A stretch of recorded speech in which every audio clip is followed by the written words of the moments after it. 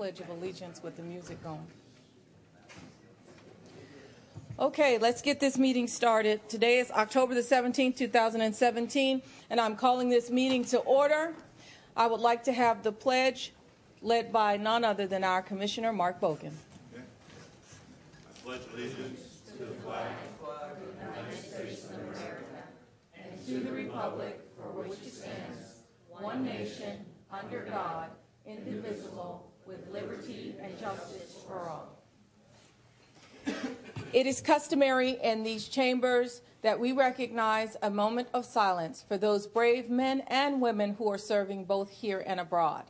Additionally to that, if we've lost anyone in our community, we would like to have the commissioners recognize them and honor them during that moment of silence as well. Commissioners. Commissioner Udine. Thank you, Mayor. I just would be remiss if I didn't mention again the passing of Diane Glasser, former Vice Mayor of Tamarack and Democratic National Committee woman, and super large personality in politics throughout the country. We had her funeral on Sunday, and I just want to keep her and her family in our prayers. Thank you. Any other commissioners? Let me just add to former commissioner and committee chairwoman Diane Glasser. Diane was the person who was everywhere. She participated within every organizational activity that happened in Broward County. Yes, she was a Democrat, but I think she transcended that. In terms of the diversity of ethnicities and cultures that we have in Broward County, Diane transcended that. She was a people person, and certainly we need more people like those in Broward County. With that, we'll have a moment of silence.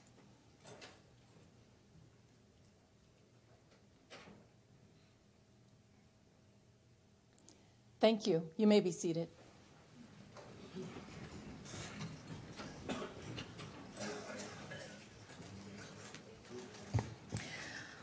I know you heard the wonderful music coming from our speakers this morning. That music is selected this morning by Commissioner Udine. For those of you who are just joining us today, each commission meeting we select music to kind of keep you in the mood and keep everybody happy. Commissioner Udine selected the music, and his first selection was Thriller by Michael Jackson. And his second selection was I Won't Back Down by the late Tom Petty. Two very good songs to start the day with. This morning, yes. And this morning, breakfast was provided by Metro Diner from Tamarack and Coral Springs, and they'll be soon opening in Pembroke Pines on University and Pines Boulevard, which will fall in Vice Mayor Furr's district. But I have promised that I would be at their ribbon cutting because they have good biscuits, too. All right. The first proclamation for Broward Means Business this morning, it will be presented to former All-Pro Miami Dolphins linebacker John Offerdahl and his wife Lynn, who operates 6 restaurants employing 95 people, aptly named Offerdahl's Off the Grill. These restaurants are located in Districts 4, 5, 6, and 7. So with that, I will have Commissioner LaMarca, Commissioner Geller, Vice Mayor Furr, and Commissioner Ryan join me at the podium. Please. Thank you.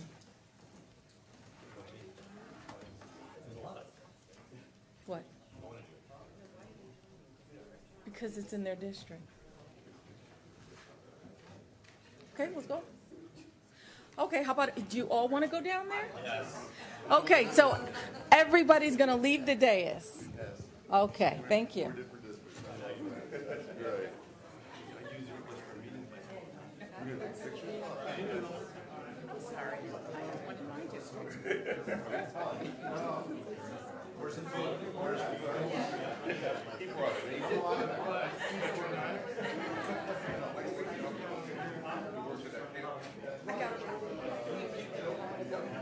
Okay, but I'll do it.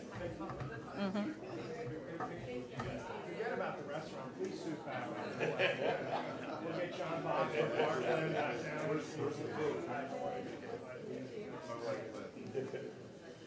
Okay. Hey. All right. I need you to step forward.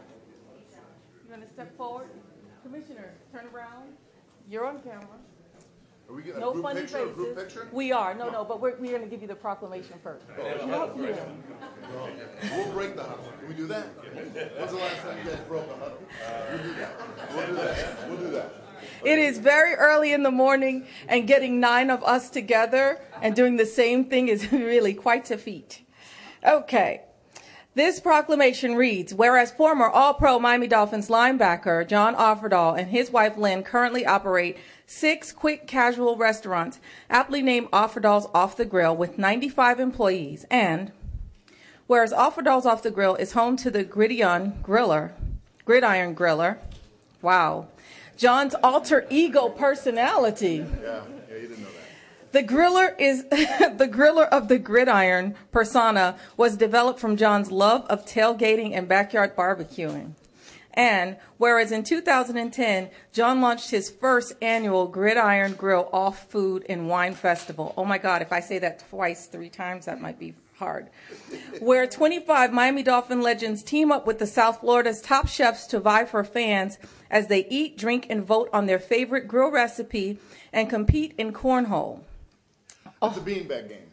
Just want to make clear. You guys are joking, right?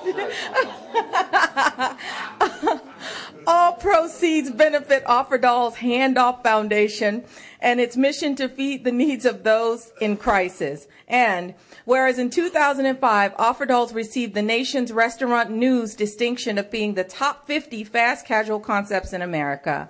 Shortly after the release of the top 50 fast casual, the NRN recognized Offerdahl's with the prestigious Hot Concept Award, a celebrated award given to only 5 trending and hot concepts in the restaurant industry. And whereas in 1990, John and Lynn co-founded Offerdahl's Bagel Gourmet and grew the concept to 10 stores before joining 3 other bagel entrepreneurs in March of 1999 to form Einstein Brothers Bagels, a national bagel retailer. And whereas from 1986 to 1994, John was a 5-time All-Pro middle linebacker for the Miami Dolphins in the National Football League. Go Fins. Go ahead.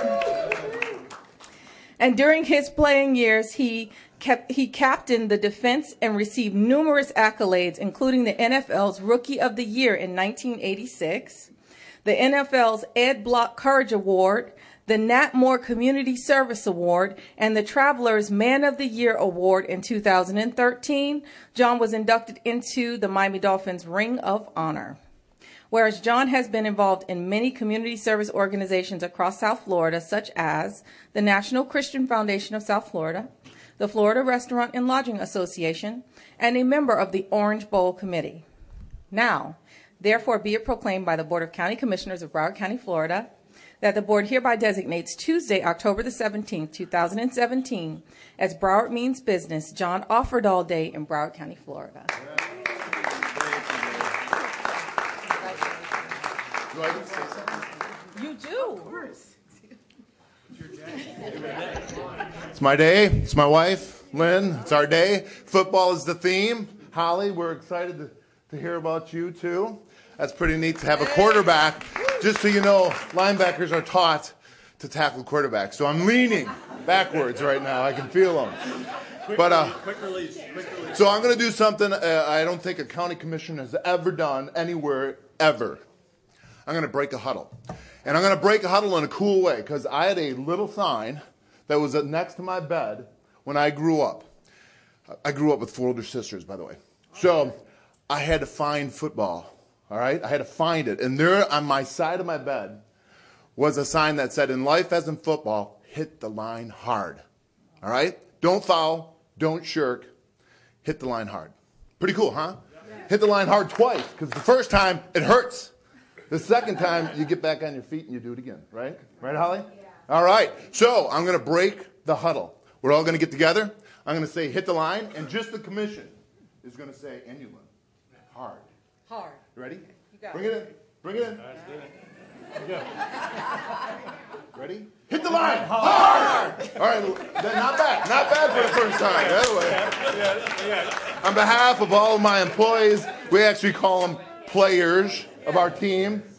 We just thank the mayor, Mayor Sharif, and all the county commissioners. And Chip, my district home. All right? Thank you very much. Okay. Come on, Lynn. Come on up here. For the cameras. Right. There you go. Turn it around. Wait. This is not your huddle sign. Oh, that's not. That's upside down. That's theming with football. Come on. Bring it in. Okay.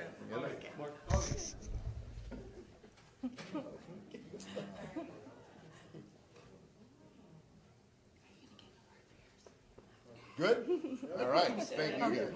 That's really hard. Thank you so much. All right. Okay. Grab the proclamation so I can keep going.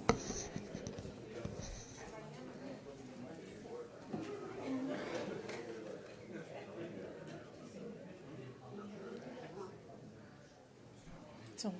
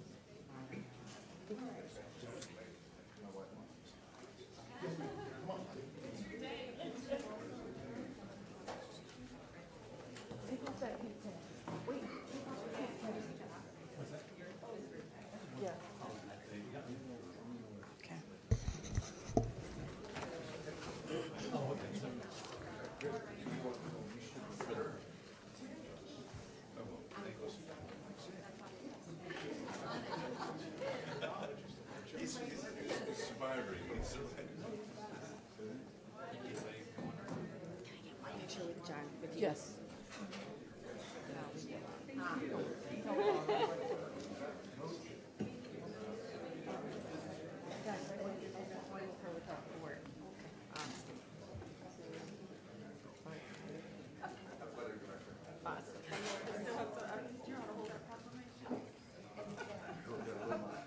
Oh wait, look this way. Look this way.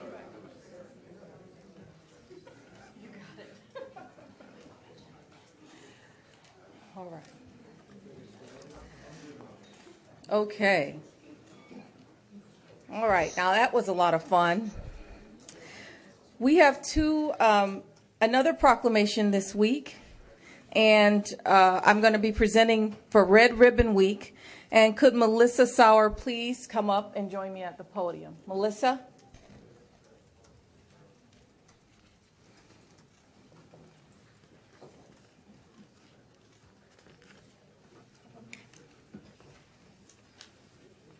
Good morning. Good morning. Nice to meet you. And who is this young man?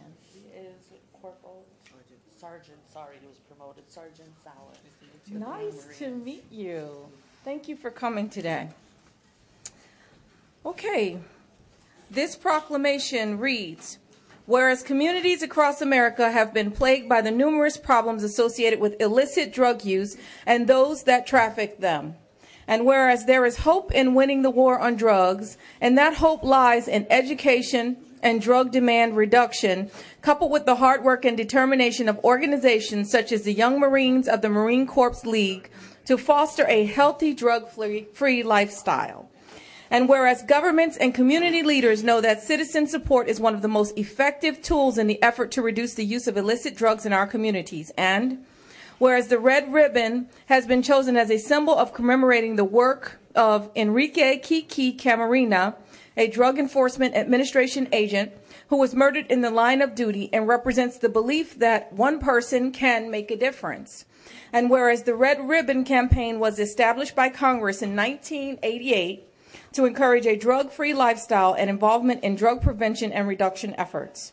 Whereas in October 23rd to the 31st has been designated as National Red Ribbon Week, which encourages Americans to wear a red ribbon to show their support for a drug-free environment. Now, therefore, be it proclaimed by the Board of County Commissioners of Broward County, Florida, that the Board hereby designates the week of October 23rd to 31st, 2017 as Red Ribbon Week in Broward County, Florida.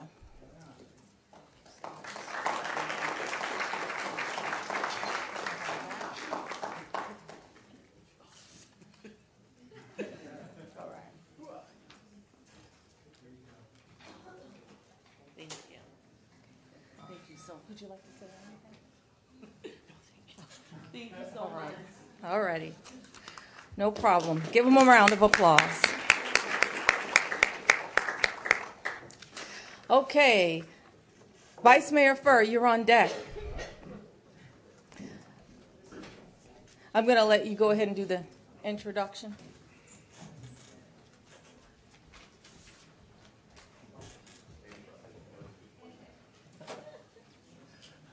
Keeping with the football theme today we have dragged Holly Neer and her coach and her principals and her family here to make an example of them, a good example. Holly has challenged the norms. She's gone where no girl has gone before. And through hard work and practice, she has succeeded spectacularly. And I'd like to invite Holly and her mom, Holly, up here, and her coach. And the rest of the Kevin, commission okay. down with you as well. Two of my favorite principals who I worked with for quite a while, Aaron Brown and Lourdes Gonzalez. I'm glad that you're all here today. So whereas Holly Neer has made history as the first, I'll wait till everybody gets down here. Yeah. We're huddling the team. I see that. It's a huddle. It's a big huddle. But this time we're offense, not defense. Yeah. So we're all offense here. Quick release offense. Right, John?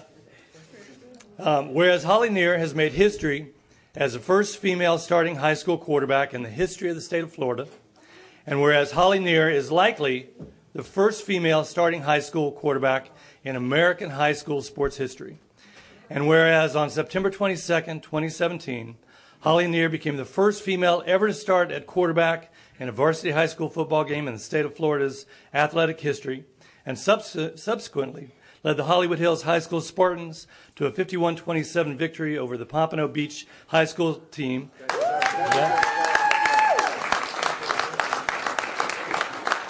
I'm just so glad it wasn't the South Broward Bulldogs, so it's okay. No, it's going to be close. It's gonna be close. I know it's coming up. Did you hear what she said? I know. That's our homecoming game. Oh, even worse. Going down. Okay. At least it's not our homecoming. So that's good. And whereas Holly Neer threw for 2 touchdowns and additionally led her team to 3 scoring drives and the huge victory for the Spartans, and whereas Holly Neer showcased her determination and strength when her team's opening touchdown was negated by a penalty, she proceeded to put it behind her and still lead her team to a score. And whereas in an earlier game, and this is one I saw on the news, which was amazing, she made high school sports history as the first female high school quarterback to throw a touchdown pass on the very first play, right? First play you did, yeah. When she connected with her teammate Alexander Shelton for a 42-yard score against Hollandale High School. Did you keep the ball? No? Why not? Coach, you got to give her the ball. That's game ball day. That's history. I know. Whereas Holly is an honors student with a 3.6 grade point average who is currently planning to attend Florida State University to study law. Yeah. I know there's going to be all kinds of stuff on that one.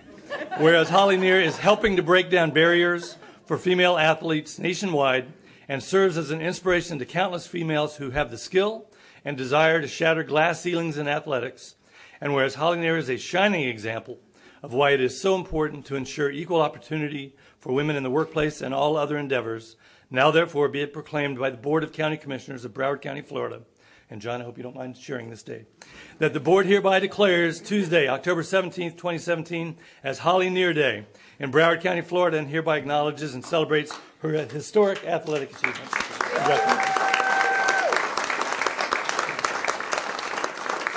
And would you like to say a few words? Yeah. You can tell Chip to go long. Go long.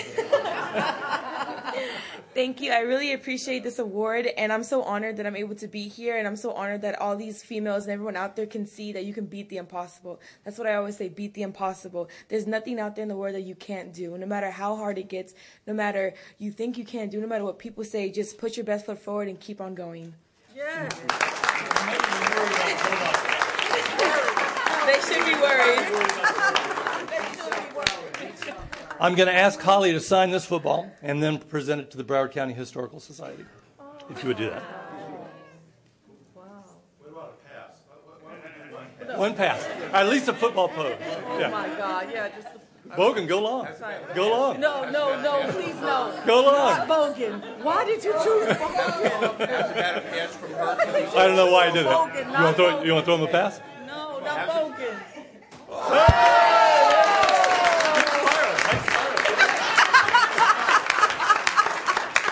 Very good. No, not Bogan. We knew you had it. Congratulations. Congratulations. Wait. Dean, Oh, I didn't give you the proclamation? you need to hand her the proclamation and let her Holly, we need to take do a picture with the proclamation. Want to do it with everybody? open it up. No, that's good. No, I don't think so.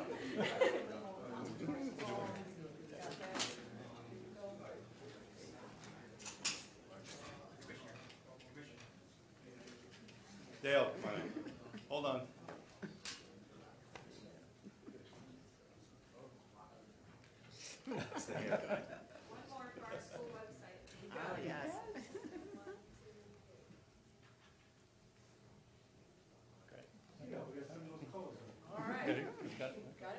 So the vice mayor gave them words to get them motivated for South Broward. I know. I'm worried. A little bit of locker room talk there.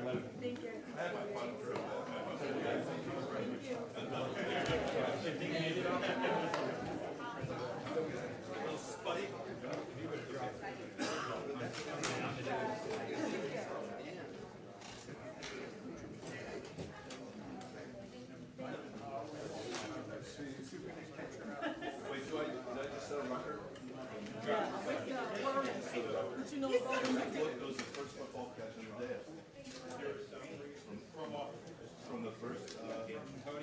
Bogan, why? Do you want to sign it too, so you get to get in this? He wants to sign it too, so he can be in this. No. We First pass caught on the dam. we prayed for a successful catch and we got one. I'm just glad. Bogan. I know. Yeah, I saw I'm glad that. he caught it. Yeah, I'm glad he caught it too. It was a tight spot. Okay. No doubt. So this morning is a special day in Broward County for us. Besides all the wonderful proclamations and the people that you've met so far, I just came back from delivering remarks at the Florida International Trade and Cultural Expo. It's called FITSE, where more than 50 countries and 7 continents are visiting Broward County from all around the world. This is a unique opportunity that will give our Broward Means business the access to take their products and services beyond Broward and to learn all about the great resources available for them to do so. At today's commission meeting, there are 2 of the main guests of honor at FITSE 2017. These former presidents are part of a presidential mission from Latin America organized by the Global Peace Foundation. To recognize them, I would like to invite the former president of Guatemala, His Excellency Alvaro Colom, and the former president of Bolivia, His Excellency Carlos Mesa, to rise and join me at the podium to say a few words and for a photo opportunity. Thank you. Mayor.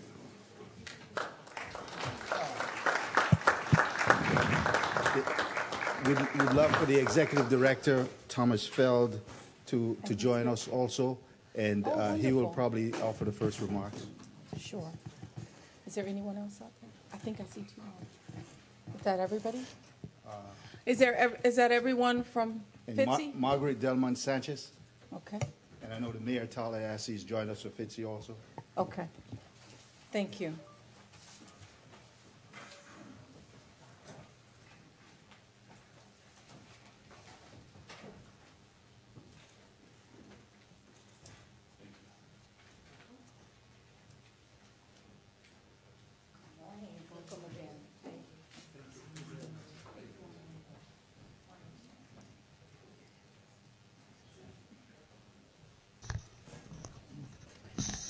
So as I stated, everyone is present with us. Commissioner Holness, do you have a few remarks that you want to come on up and say?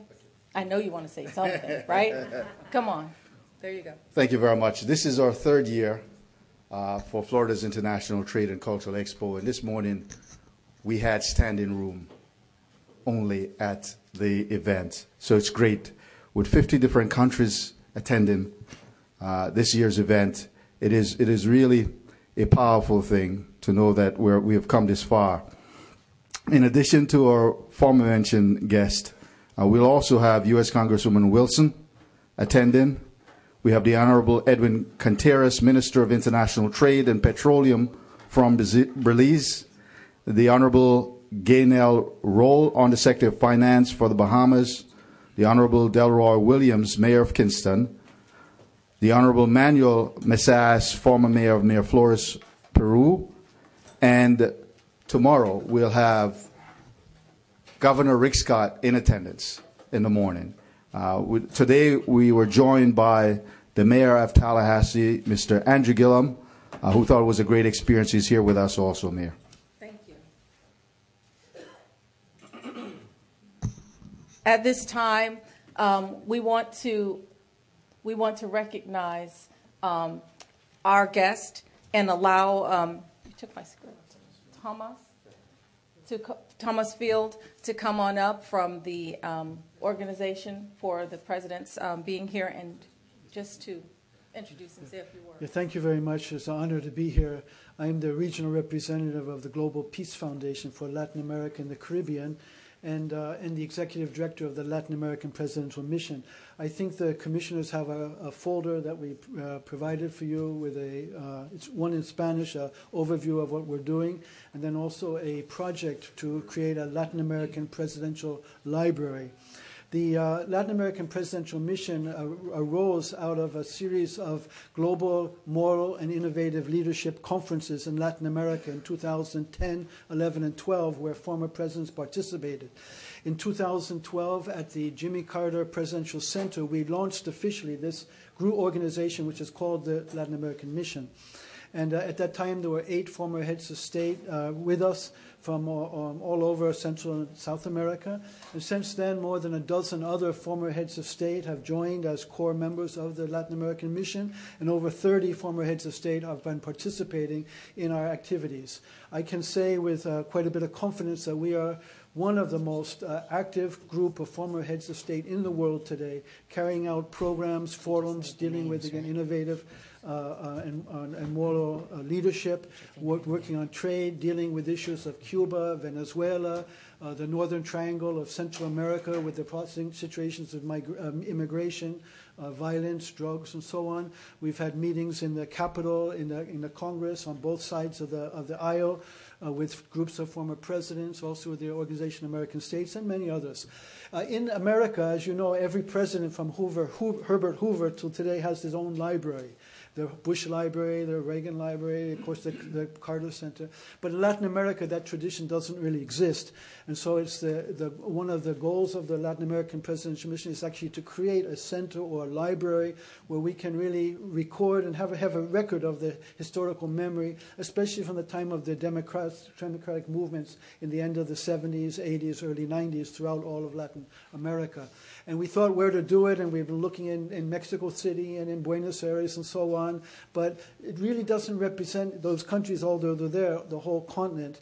And we've been in Washington also, and looking there, also in Silicon Valley. Everywhere we go, people are excited about the idea, but we believe it should be in South Florida. South Florida is the gateway, the bridge between North, South, Central America, and the Caribbean. So anyway, here we've been coming, and with Commissioner Holness, got very excited about doing something here. And I asked him from 1 to 10, how excited are you? And he said, well, 11. And so that's why we're here today, and I am so really honored to have two former presidents. Alvaro Colom was president of Guatemala from 2008 and 2012, very well known and respected for his work to fighting poverty in his country with programs that are ongoing today. And Carlos Mesa, a former president 2003 to 5 in Bolivia, who is also very well known historian, the author of 19 books, and also a journalist, very, very well known everywhere. So we're honored to have them here today, and maybe Carlos Mesa could also just say a few words. So again, we left a folder there with the project, and I hope we can continue to talk about maybe planting this Latin American mission here in a library here in Fort Lauderdale. In Broward County, possible at our new convention center hotel and the expanded convention center. If that doesn't work out,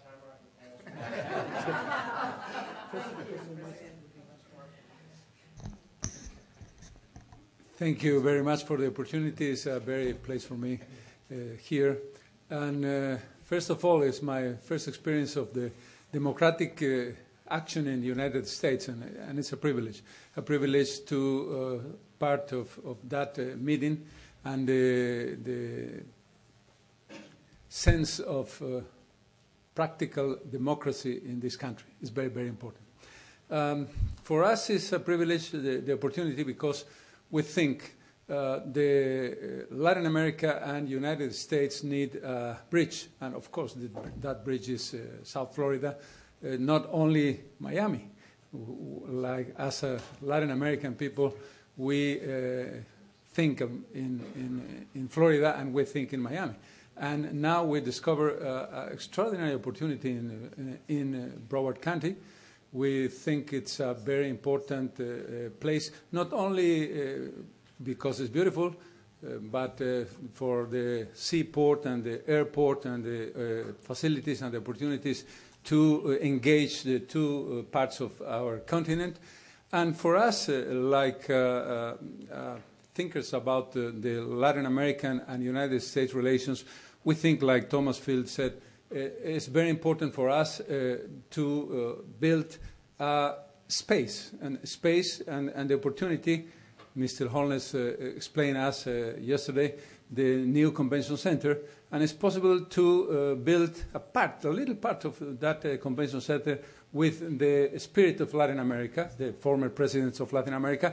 And yesterday we talked with representative people of the Nova Southern University, and the idea is engage the trade, the commerce, the exports and imports in the convention center to the academic research and possibility to development interesting project in academic way.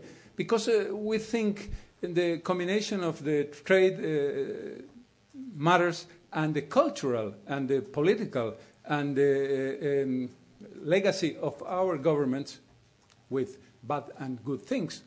I think more good than bad, but it's very important to the American people understand our reality, understand our opportunities, our possibilities, and for that reason, we think it's very interesting for us engage with South Florida, especially Broward County, with a project combine the academic research investigation of former history of our countries and the trade and the present and the future and the opportunities of our space. The idea, I think the most important idea is Broward County like a bridge between Latin America and North America. Thank you very much.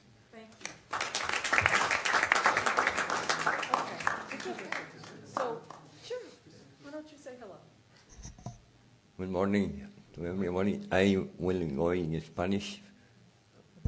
Hago la traducción. Ya Carlos y Tomás dijeron todo lo que es la misión presidencial. Thomas Field already said what the presidential mission is all about. Ahora quiero hablar con mis socios. Now he wants to speak with his partners.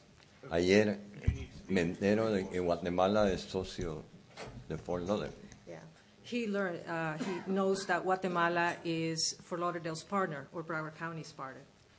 dentro del top 10 de países que usan Everglades. Yeah, Guatemala is one. It's actually The first 5 countries that uses Port Everglades as a trade and commerce. Comisionado, gracias por todo lo que platicamos ayer. Va a tener un embajador de Fort Lauderdale en Guatemala gratis. Okay. He appreciates for having met with him, Commissioner Holness, but now he says he's offering himself to be the ambassador of Fort Lauderdale in Guatemala for free. Pasé muchas veces por Fort Lauderdale con mis nietos, mis hijos, muchísimas veces, camino a Orlando. When he would arrive in Miami, he would go by Fort Lauderdale many times when they went to Orlando. Pero hasta los últimos 2 viajes que he hecho aquí a Fort Lauderdale, empecé a conocer. But in the last 2 trips, he started to learn about Fort Lauderdale. No sé cuánto les ha costado llegar a donde han llegado con el aeropuerto, con el puerto, con todo ese movimiento económico que se ve. He said that he might not know how much you have spent or invested to have such a great airport growth and as well as the Port Everglades.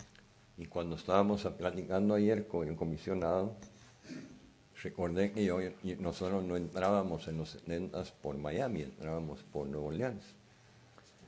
Y en los 70s, 80s, Miami empezó a hacer un esfuerzo por abrir sus puertas. Back in the 70s, all the trade came through New Orleans. So he remembers in the 80s, Miami actually made a huge effort to promote themselves there in Central America. Yo estoy viendo aquí que está creciendo un tiburón.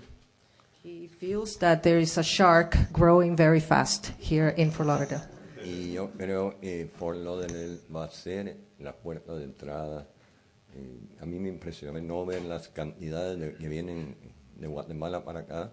Conozco a los empresarios guatemaltecos y estoy seguro que si están viniendo aquí es porque hay eficiencia y hay un bajo costo.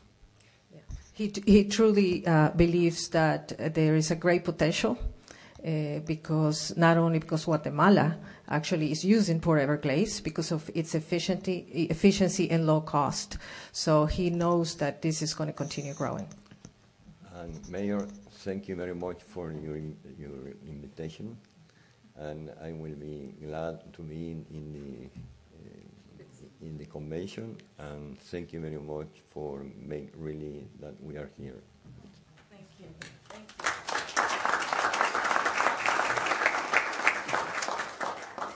As we know, our trade partners have come from very, very far away.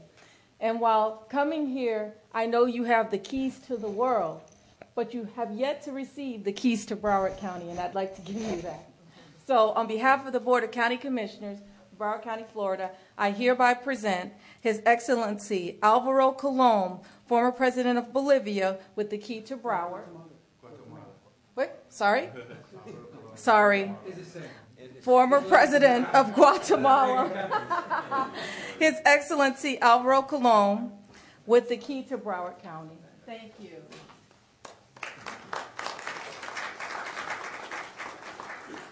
I would also like to present Thomas Field, the Executive Director of Mission Presidential Latino Americana, with the key to Broward County. And I have it right now. His Excellency and the former President of Bolivia, Carlos Mesa, the key to Broward County.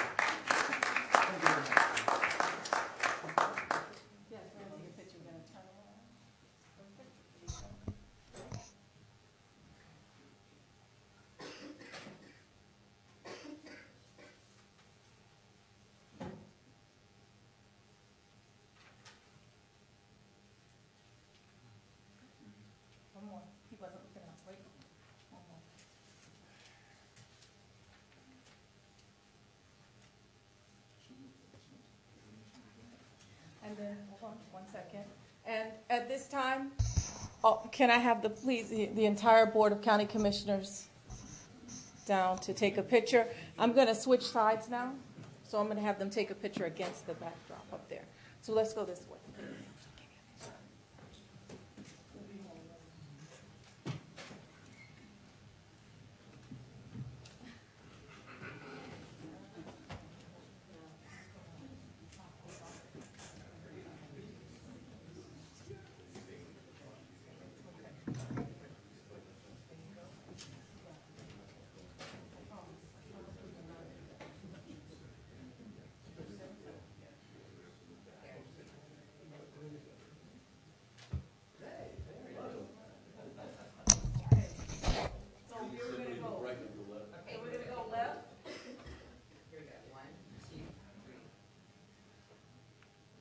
Middle.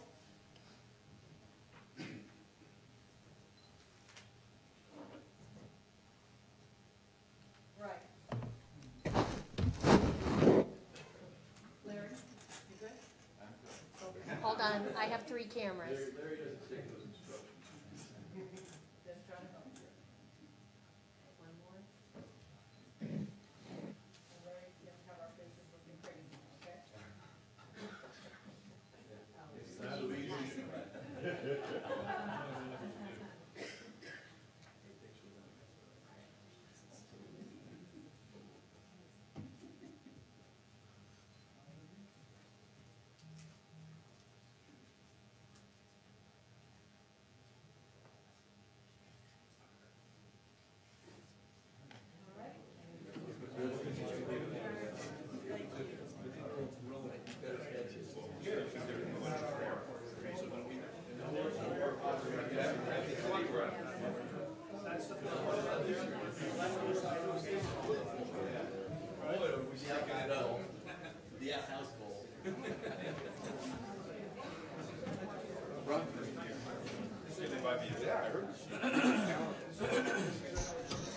I mean, she's not like just like, you know, a token. Only to have a token. Shoot.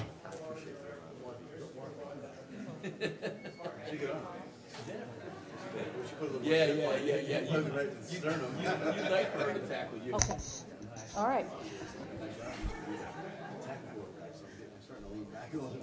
And I just want to also bring your attention to the fact that we have Mayor Andrew Gillum here from Tallahassee to support Fitzy as well. And I'll just have him come up and just say a hello. Right. Mayor, thank you very much. And just a huge compliment to you and your city. Your county, y'all have a lot more fun at your meetings than we get to have at ours. I saw the football thrown inadequately caught. Y'all huddled and spiked. You huddled today, and obviously you've got extremely dignified company here with the former presidents. Mayor, congratulations to you and also to the county on your dealing and recovery from the impacts of the storms that have impacted our areas. I know it well, and I know that's not an easy mission. It was wonderful to see you act with such courage and grace on television leading your community. And then finally, commissioners would obviously love to welcome y'all back to the city of Tallahassee. While I do not represent a South American country, we do want better relationships with you, too, with the direct flight between Tallahassee and Broward County, if we could work on that. All right? Thanks, Mayor. I appreciate it.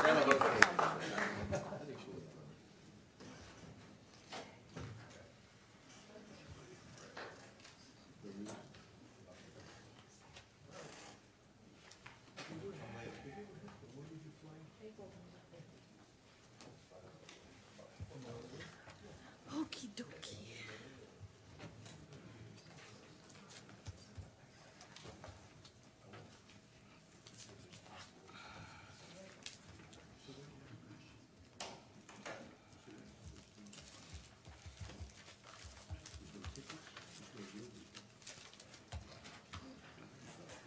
Okay, so now we're going to go ahead and start the meeting. For those of you out there in our audience, I have a few public participation reminders. Please turn off or silence your cell phones. Any member of the audience who wishes to address the County Commission on any item on today's agenda, please come forward and fill out a speaker form located on the dais, looks like this, and furnish it to staff. Once an item is called, you will no longer be allowed to speak on that item. Any individuals who wish to speak on an item today, please come forward at this time if you've not already done so. When you're called upon, you will have 2 minutes to speak. Please keep your comments brief and to the subject being discussed. We ask that you address the Commission in a polite manner and that you refrain from making impertinent or slanderous remarks or personal attacks. If you fail to do so, your microphone will be turned off and you will be escorted out by security or law enforcement. We ask that those of you in the audience respect the views of those speaking today. As such, we do not allow any applause, cheering, booing, or catcalls during or after speakers' comments. You can, however, do spirit fingers if you agree. That was a joke, you guys. Come on, loosen up here. All righty. I'm going to read the Tuesday morning memo, even though I can always depend on Commissioner Geller to laugh at my unfunny jokes. Okay. The following requests are submitted for your consideration. Consent items are items 1 through 29. The public hearing items are items 30 through 33.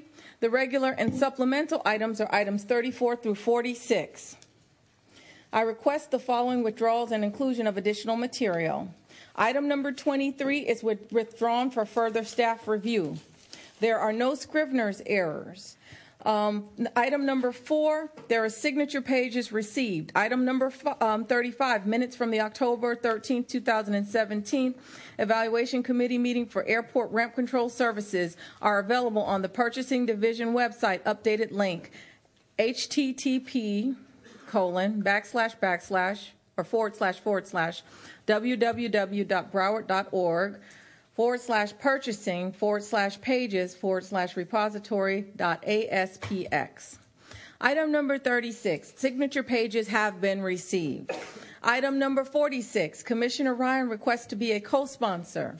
I request without objection that items number 35, 38, 40, 41, 45, and 46 be moved from regular to consent. There are additional materials. Item number 13, Exhibit 3, submitted by the Office of the County Attorney. Item number 14, memo to the Board of the Office of the County Attorney. Item number 36, memo to the Board from Finance and Administrative Services Department. Item number 36, paren 2, memo to the Board from Finance and Administrative Services Department. Item number 36.3, summary and analysis of Sean Davis and Associates, SDA, references submitted by the Office of the County Auditor. That concludes the Tuesday morning memo. At this time, I'll request items to be pulled from consent by Commissioner Udine, Commissioner Rich, Commissioner Bogan, None. Commissioner Ryan, None. Vice Mayor Furr, None. Commissioner Lamarca. 14. Okay. Commissioner Holness. None. I'd like to get back to Fitzy. Well, unfortunately, that may not happen soon because I think, again, we have lots of polls from the audience. Commissioner Geller. None. County Administrator. County Attorney. None. County Auditor. None. Okay. All right. I'm going to have to do some tallying here, so give me 1 second.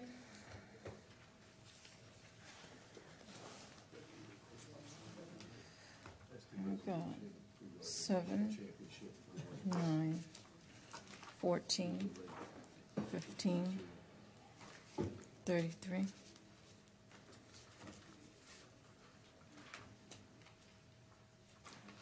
I've got 36. 37. 39. Okay. I think I got them all. All right. All right, so we got 36, 37, 39. Okay, we're good there. All right. So, commissioners, I need a motion to approve the consent agenda minus items 7, 9, 14, 15, and 33. Move it. Second. All those in favor signify by saying aye. Aye. All opposed? Let the record show that the consent agenda passes unanimously. Okay, I'll give them all to you right now. So, I know, but it was on, it's audience poll. Okay, so I'm going to give you all the audience polls because there's quite a few of them. Listen up, guys. Ready? I got 7, 9, 14, 15, 33, and then 36, 37, and 39. And I know those are all of those, the last few are regular, but I just want to give them to you. Those are the ones that people are pulled to speak on. On item number 36, I have a lot of speakers. I'll tell you how many. 1, 2, 3, 4, 5, 6, 7, 8, 9, 10, 11, 12, 13. I have 13 speakers signed up on item 36, okay? Just so you know. Commissioner Holness, you may not make it back to Fitzy anytime soon, okay? All right. So let's get started.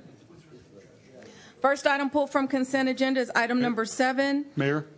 Yes. Was there a motion and yes, we already voted. Approved adding, thank you. We voted and it passed unanimously. Okay. You want to you with us, Drew? trying to record all the polls here, and I just wanted to make sure. Thank you. We got it. We're good. We're good. Okay, the first item pulled from consent agenda is item number 7. Mr. Rand, could you please come to the podium? And I need you to just stand there for 4 more items, okay? Because they're all yours. All right, item number 7, you're going to have 2 minutes to speak. And it starts now. And I won't back down either. At the last charter review meeting, Commissioner Bogan proposed ombudsman and various mechanisms to solve conflicts. And when I got to speak, I said these established mechanisms really don't work. And the particular person you singled out was the environmental that I've had issues with for 4 decades. This very item number 7 is a settlement for Hurricane Wilma canopies at the airport. This is 12 years later. And there was an issue with the statute of limitations, which apparently you're over, but you still clawed back some money and all. But if you read the back thing, it says it's impossible to construct such things. Impossible to construct. And the county refused the replacement thereof. So what you get is a really messed up situation. And everything's designed in a sunny day with everything being optimal. And then a bad wind blows or whatever. And it just doesn't work that way, and you can't replace it, no. When I saw my city underwater 62 years ago, virtually everything was destroyed and changed. So just like Puerto Rico, at the moment, you have to scrape everything down to the bottom and all. So all these intricate things, if you think of the Convention Center Hotel and all, extremely intricate things. And we get these periodic storms of Mother Nature, force of atomic explosions, etc. And you just can't put everything back the way it was. So I just wanted to address you for informational purposes and all going forward, because we're going to do this again and again and again and again. Thank you. Thank you. Stay right there. Okay. Move the Commissioners. All those in favor of item number 7 signify by saying aye. All opposed? Let the record show item 7 passes unanimously. Item number 9 was pulled by Mr. Rand as well. Again, this would be swept under the carpet. It's a former probationary employee who was terminated for discriminatory reasons, allegedly, and $22,500 buys silence so that you aren't aware of what goes on and all. And I stand here, a probationary employee, first time initial, has no rights whatsoever. And after 29 years, I was on promotional probation, whereby I had vested rights and all. And I stand here, of course, with no vested rights. Every which way to game the system to take it away from me was employed. And I know the Harvey Weinsteins and Sandusky's of Broward County. They're there. There's a bullying mentality that goes on here, a bullying. I'm not a marginal employee. I exceed excellent bonus, rapid reward, commendation from state, etc. I'm still here. I'm still supplying you with hurricane information well in advance of everything that goes on. I know what's going on in Puerto Rico right now. So your it's like storming the Citadel, and you have lots and lots of attorneys to dispel frivolous suits, I'm sure. But some actions are actually valid and should not be dispelled. This former probationary employee got $22,500 more than I've got, which is not a penny. And that's why I'm negative in my checking account, because I sent everything to the islands. Thank you. Commissioners? I'm not done yet, but go ahead. Cut me off. You're going to have 6 more minutes. If you would, do you want to say something else? No. Okay. Commissioners? All those in favor of item number 9 signify by saying aye. All opposed? Let the record show that passes unanimously. Item number 14 is the next item pulled from the consent agenda. Item number 14, Mr. Rand, I'll reset the clock for you. Thank you, ma'am. It's a motion to set for a public hearing, but since I'm here and all, I'm opposed to raising taxes when you're not compressing the budget enough and all, and performing human services or whatever you need to do. And you're going to raise taxes on my friends and relatives who come to town and to pay for an expansion that may blow apart again. And, you know, what's that thing about taxing the person behind the tree? You know, you're just shifting the burden to somebody else. And as every other taxation, every other thing in Broward County that is just hugely expensive, then you add on another tax to somebody else. And it may be the people that are here for the trade expo or something, you know. It's their taxes that are passed on to poor people in Guatemala or whatever. There's plenty of suffering down there, too.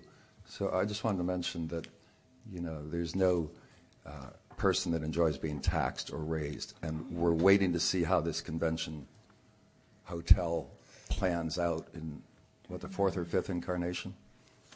I don't know. That's all. Thank you. I have Commissioner Lamarca who pulled that item number 14 as well. Commissioner Lamarca. Thank you, Mayor. Commissioner Holness is tapping. I think he wants to go next. Okay. So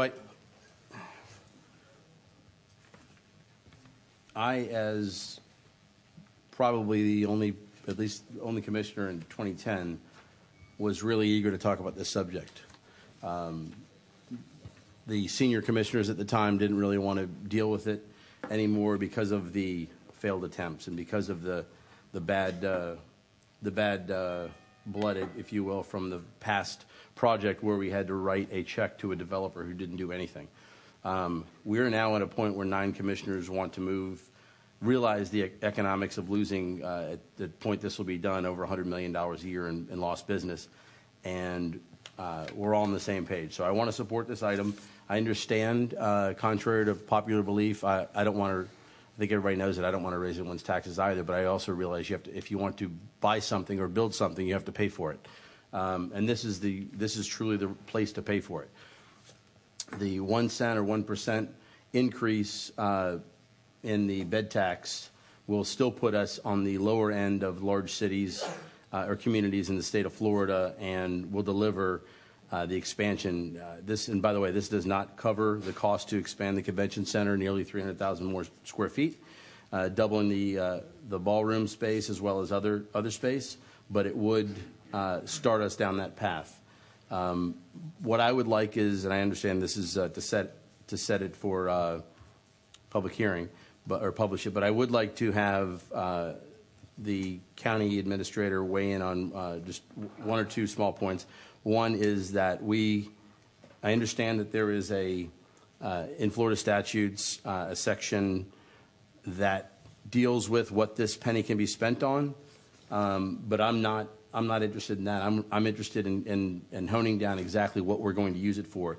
As I said, it's not enough to do what we need to do, so certainly all of it should be spent on expanding the convention center. I'd like to make sure that before we move forward that we can collect this from visitors, but that we restrict the 1% to convention center expansion only, and checked with legal, and that is legally permissible on this issue. And also that if for some chance that, as Mr. Rand has said, there have been failed attempts, if for some reason I don't foresee it, but because I'm very confident this project will move forward, but if it doesn't, that this 1 cent would be rescinded because its intent is for the convention center expansion and not for anything else. So, Ms. Henry, if you would, can you weigh in on that? So you said what I would, in essence, say, and I'll put on the public record, what we have asked the County Commission to do with this additional 1 penny is to support the expansion of the convention center. It does not support the hotel, as was indicated by Mr. Rand. It is for the expansion of the convention center. We've had representatives from the industry who have actually promoted moving forward with the expansion of the convention center before a hotel, which we obviously don't necessarily agree with that at the moment. But that is the intent. As you've indicated, that at any given time, if the board chooses to rescind this, they can. If they don't believe that this project is going to go forward, and I agree with you that we are very confident that we're on the right track with this project. And then finally, you have indicated that we reserve the money specifically, any money that we have generated, that we reserve that specifically for the convention center, and that would certainly be our intent. The convention center, if we don't expand it, the current convention center has pretty much reached its useful life. So making other investments in it to keep what is there can certainly be used for any proceeds that we've collected prior to any rescission if the board decides to do that. Okay, and just to thank you, Ms. Henry, and just with regard to what has been done, you'd used the term useful life. I do want to highlight that probably 6 years ago, we made a fairly large investment into modernizing, upgrading, and making the convention center LEED certified. And we not only made it LEED certified, we made it LEED Gold, I believe. From efficiency standpoints, energy standpoint, also equipment there. So we have been keeping it up, and this would just expand the size of that as well. Thank you. With that, I'm going to move the item. I got a motion already. I needed a second, so you're going to be the second. Commissioner Holness? Yes. In regards to taxing, yes, it is a tax, but I look at it beyond that. It is an investment. Today, we're at a competitive disadvantage in this market space for convention events. I was at the convention center over the past few days because of the Florida International Trade and Cultural Expo. That's where we're having it. Spoke to one of our salespeople out there. Huh? You're acting with that? I spoke to Andres, one of our salespeople there, and he remarked as to how we are losing business even today. There was an event there that came up from Miami that we would have liked to keep, but we cannot because we don't have the size space to be able to host that. So though I'm conscious of poor people paying taxes, this is also going to make an investment to bring jobs and grow the economy of Broward County. Some of the very people that we have here that are poor, that needs these jobs, we need to make this investment. It's essential that we do it so that we can grow the economy and ensure that all of our people prosper. Thank you. At this time, I have a motion and a second on item number 14. All in favor signify by saying aye. Aye. All opposed? Let the record show item 14 passes unanimously. Item number 15 is the next item pulled from the agenda by Mr. Rand. Mr. Rand, I've reset the clock for you. You will have 2 minutes. Thank you. The motion to approve sheltering and temporary essential power for FEMA and IRMA. And I just want to speak in general that this has certainly been a disaster and catastrophe. And it's not, again, no such thing as a natural disaster. It's how man reacts to it, whether properly or improperly. And oftentimes you got to run around government, and that's what's going on. FEMA's in the way. They're giving out money. There's riots in the parks. People are still dying in the nursing homes, whatever. I'm reading hundreds of millions of dollars of damage from Irma, as well as Harvey, as well as Maria is going to be huge. So, I mean, it's literally teetering the economy of the United States, and these many hundreds of millions of dollars is going to be a heavy lift for the nation. For many decades, 4 decades plus, I've been warning Broward County in the environmental of such occurrences coming along, and of course it fell on deaf ears at all times. And too many box thinkers here. And you know, you get a lot of lawyers kind of spoil the stew sometimes and all, and you lawyer things up, and then you can't read the words even. So the disaster plan that I always talked about was a planned disaster, and that's what's befell in real time over the many hurricanes. This is at least the 12th that I've been through. So oftentimes the government's in the way, though, and you need to work around them because they're slow and box thinkers, and not calling an audible like a football quarterback would do at the line of scrimmage. Call an audible, it's called. The plan's not going to work. Thank you. Okay, thank you. Commissioners? Move the item. I need a motion. Okay, all those in favor of item 15 signify by saying aye. Aye. All opposed? Let the record show that passes unanimously. The next item pulled is item number, hold on, no, it's not 33. It's the next item on the agenda will be the public hearing items. 30 was deferred, and so that won't be heard today. Mayor, and would it be possible, because it's a public hearing item, to please ask for a motion to defer to the date certain and just have the board approve? Agenda item 30 to December 12, 2017. You move to defer agenda item 30 to December the 12th, 2017. I had a second on that. All in favor signify by saying aye. Aye. All opposed? Let the record show that that passes unanimously. Item number 31 is a motion to consider approval of a lessor's consent to assignment of amended lease from Colorado Box Beef Company to CBBC Real Estate Holdings, Inc., and consent to encumber leasehold interests. Pursuant to Chapter 32, Part 1, Section 32.5C of the Broward County Administrative Code, 2 public hearings are required on this item. This is the first of 2 required public hearings. The public hearing is now open. Are there any members from the public that wish to be heard on item number 31? Seeing none, the public hearing is closed.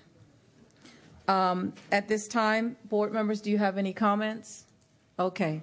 I have a motion and a second. All those in favor of item 31? Mayor, yes. There's going to be a second public hearing on November 7th, so no board action is required on the public hearing item today. So it's a motion to consider, though. So we don't need to. Okay, yes, fine. So the public hearing is closed. No action on the motion is required. The second and final public hearing is on November the 7th. Okay. So that concludes item number 31. Item number 32 is a motion to consider adoption of a resolution amending the administrative code, the title of which is follows: a resolution of Board of County Commissioners of Broward County, Florida, pertaining to the renaming of the established division of the Port Everglades Department, amending Section 2.11 of the Broward County Administrative Code, and providing for severability, inclusion in the Administrative Code, and an effective date.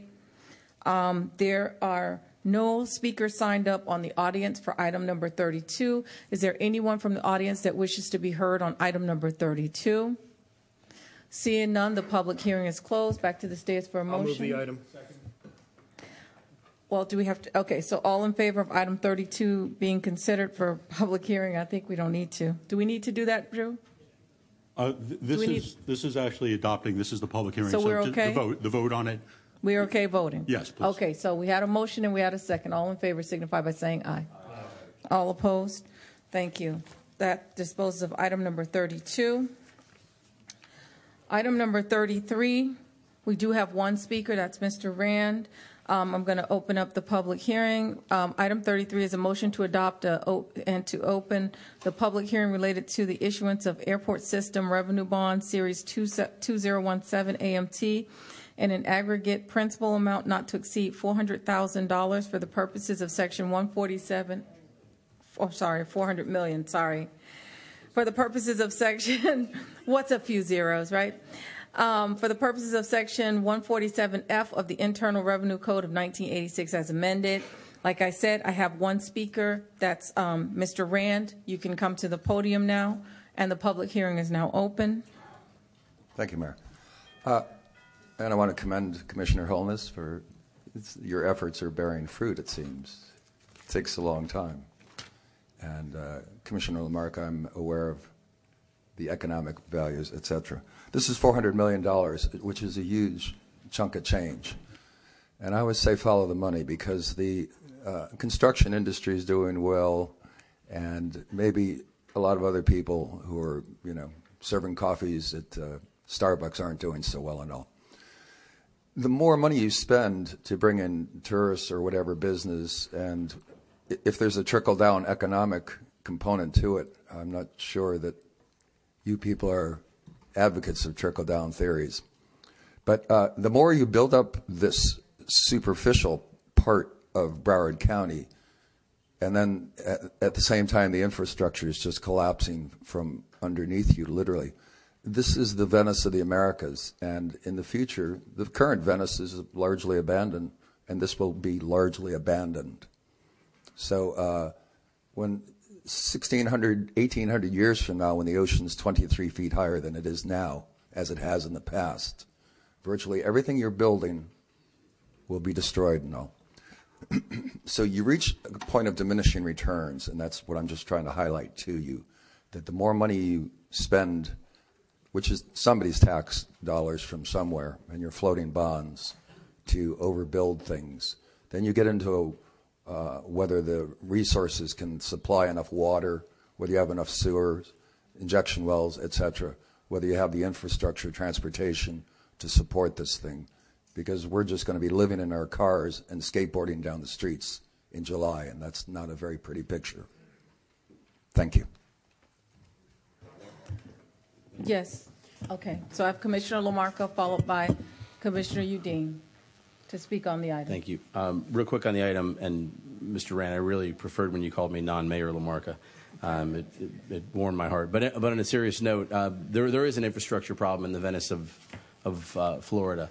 But the Venice of Florida is responsible for their infrastructure, and this county has put in a great deal of new infrastructure, whether it was where we've annexed properties or where we've annexed unincorporated properties into cities. We've provided that infrastructure, and we provide quite a bit of that, whether it's water, wastewater, other services. I do think if your concern certainly is to the level where it is about our infrastructure, and it should be, and it's mine too, we should probably have that conversation with the new leadership that will be coming into that city. Thank you. Commissioner Udine? Thank you, Mayor. I'm going to support this item. I've gone through it in detail, and I think what Chip's saying is correct. And I think what Mr. Rand's saying, it doesn't really even speak to anything near this issue, because these dollars are being used to improve the capital infrastructure at the airport. And when you see people coming in for Commissioner Holness's, and we see them down here for this convention, and they're saying one of the reasons that they want to make this Latin America hub up towards Fort Lauderdale is because of the Fort Lauderdale International Airport at Hollywood in Broward County, or whatever we're calling it. But I'm going to support this. I think that this is a positive thing. Remember, there's no ad valorem tax dollars that are coming anywhere out of this item. These are municipal bonds that are being sold in the open market for a fair price by a professional bond company. It's going to be paid by landing fees and by support through the airport. And this is a way to harden infrastructure and capital improvements. With that, I don't know if there was anyone else in the queue, but I'd like to move the item. Perfect. So I had a motion and a second. Commissioner Rich? Just quickly, it's kind of exhausting to hear constantly about, wasting money, not doing things appropriately for the constituents in this community, because I think this is truly an investment, okay? It's true it's not ad valorem taxes, but where we benefit is ad valorem taxes for all the people who might be moving here to work in new jobs, hopefully good paying jobs, that can pay taxes and help us with our infrastructure and with our human services.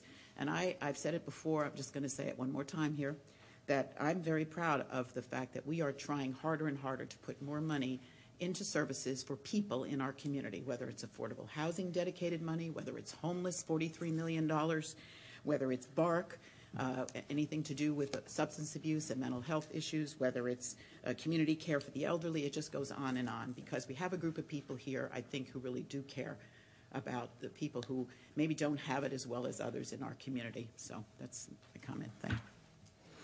Okay, so I needed to, you would like to speak, Commissioner Holness? Holness. Yes, Commissioner Holness. We heard from the former presidents this morning of their interest to use Broward County as the center for the presidential library, which I think would be a great boost for us in terms of being that gateway to the Americas, both North and South in the Caribbean. And part of the discussion we had yesterday was the availability of flights from here to every part of the world. This investment that we're making is being made on top of the fact that we have one of the most efficiently run airport in the country, one of the lowest cost airport in the country. Or costs for each enplanement at the airport, your ticket price is only affected by about $6. Compared to other places, not too far from here, that's about $20. That's a big difference. So these kind of investments put us ahead of the curve, where we don't need to in the future then catch up or cost us too much to get where we need to be.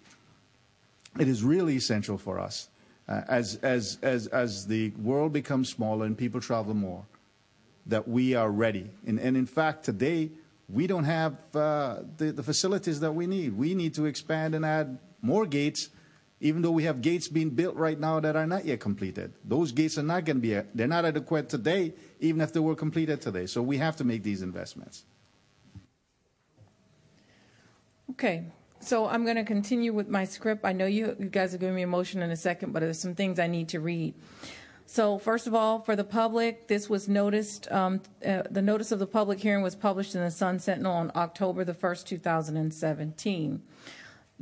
Through this motion to A, the county intends to adopt a resolution providing for, amongst other things, the issuance of the series of 2017 bonds and approving the issuance of the series of 2017 bonds for the purposes of Section 147F of the Code. Under Section 147F of the Code, the regulations promulgated thereunder and the regulations under the Internal Revenue Code of 1954, as amended, approval of the issuances of the series of 2017 bonds by the Board as applicable, elected representatives, after the holding of this public hearing is a condition precedent to the interest therein being exempt from federal income taxation. In the hearing, there's no further business concerning this matter. I will close the public hearing and I will take a vote on item A. No vote on item A, Mayor, but moving on item B, there will be a motion, a second, and a vote. So I'm going to go on to item B. I have some crazy scripts up here, so bear with me right now because I've never done this part before. All right, so on item number B, excuse me? I said it's a lot of money. Yes, it is. Okay, so we're on item number B, and item B is a motion to adopt a series of resolution of the Board of County Commissioners of Broward County, Florida, authorizing the issuance of the county's not exceeding $400 million airport system revenue bonds, series of 2017 AMT, for the purpose of providing funds together with all other available monies to pay a portion of the cost of Series 2017 project. Such bonds to be issued as additional bonds under Resolution Number 2012-320 adopted on May 8, 2012, amending and restating Resolution Number 82A-2 adopted on November the 9th, 1982, as previously amended and supplemented, the ASR bond resolution. Determining the form and certain details of said bonds, delegating to the county administrator the determination of certain matters and details concerning said bonds, designating certain passenger facility charges as available revenues, and irrevocably committing the same for the payment of certain bonds. authorizing the negotiated sale of said bonds and the execution and delivery of a purchase contract, authorizing the distribution of a preliminary official statement, authorizing the execution and delivery of said bonds with the depository trust company, delegating to the county administrator authority to negotiate and obtain a municipal bond insurance policy to insure all or a portion of said bonds, and to execute and deliver any related agreements, delegating to the county administrator authority to negotiate and obtain a reserve product and to execute and deliver any related agreements, authorizing the execution and delivery of a continuing disclosure certificate, providing for the application of bond proceeds, confirming the appointment of the trustee, bond registrar, and paying agent, providing for the appointment of a financial printer for the preliminary official statement and the official statement, approving the issuance of said bonds for purposes of Section 147F of the Internal Revenue Code of 1986 as amended, authorizing proper officials to do all things deemed necessary in conjunction with the issuance, sale, and delivery of said bonds, and providing for an effective date, including your firstborn. You guys didn't get that? You're not laughing. Okay. County Attorney, is there anything else that I need to say at this time? No, Mayor. Okay. Just a motion, second. Motion Okay. to approve Agenda 33B. All right. All those in favor signify by saying aye. Aye. All opposed? Let the record show that 33B has passed unanimously as well. That concludes our public hearing. At this time, the next item on our agenda is item number 34, a delegation request by Michael Anderson. Michael Anderson, could you please come forward? Thank you very much. Good morning, Mayor, Vice Mayor, and Commissioners. I have to put these are prescription glasses, so forgive me. You have my delegation request, and it's okay. I don't want to improve anyone, and I won't direct it toward anyone. But the nature of my delegation request is public corruption concerning,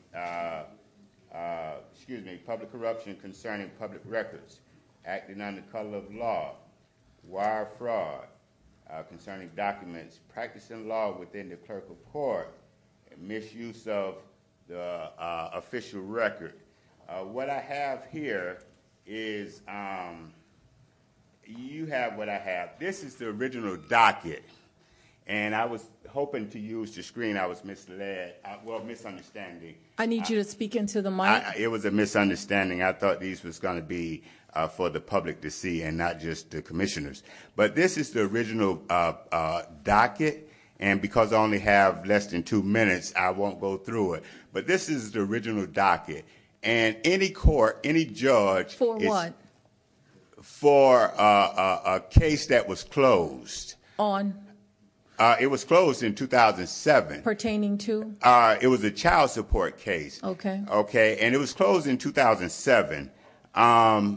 During a lawsuit in another jurisdiction, a panel of federal judges' names was forged.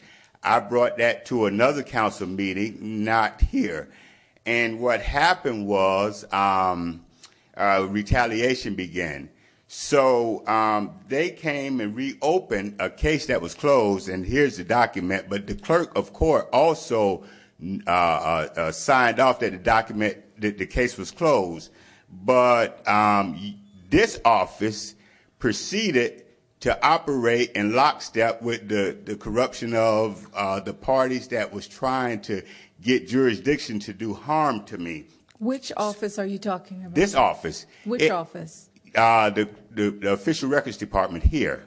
And they have 4 case numbers, none which have a docket, none have a docket attached, none have a case number attached. And you have those. So in order to have the docket is what what constitute any litigation. Okay. But what you did, what this office did, may I proceed? Or? You're finished. You need to wrap up. Oh. Okay, go ahead, wrap up. Okay, so what this office did, it closed down the original case and it brought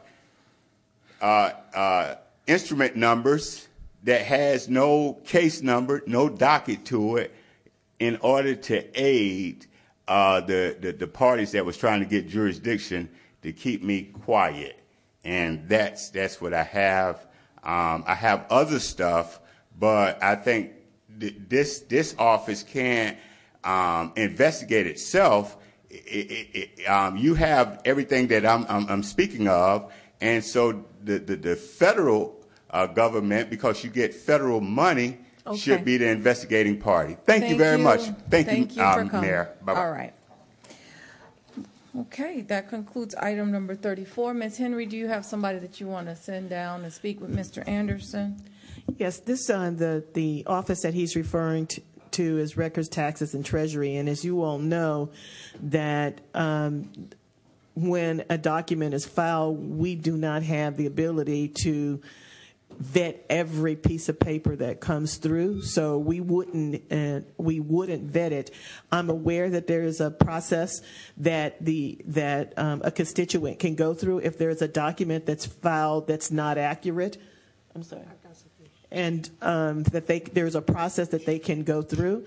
Ms. Sapero also has some additional information on this. Okay, thank you. Mayor and Commissioners, as I understand, this was a situation where some information was given to our Records, Taxes, and Treasury Department to file as part of a court case. It was filed appropriately, as we do with all of those records. And as far as I can understand, from what I've been told, there was no release of the information. It is properly filed away and has been done so just as was requested by the courts. Okay, thank you.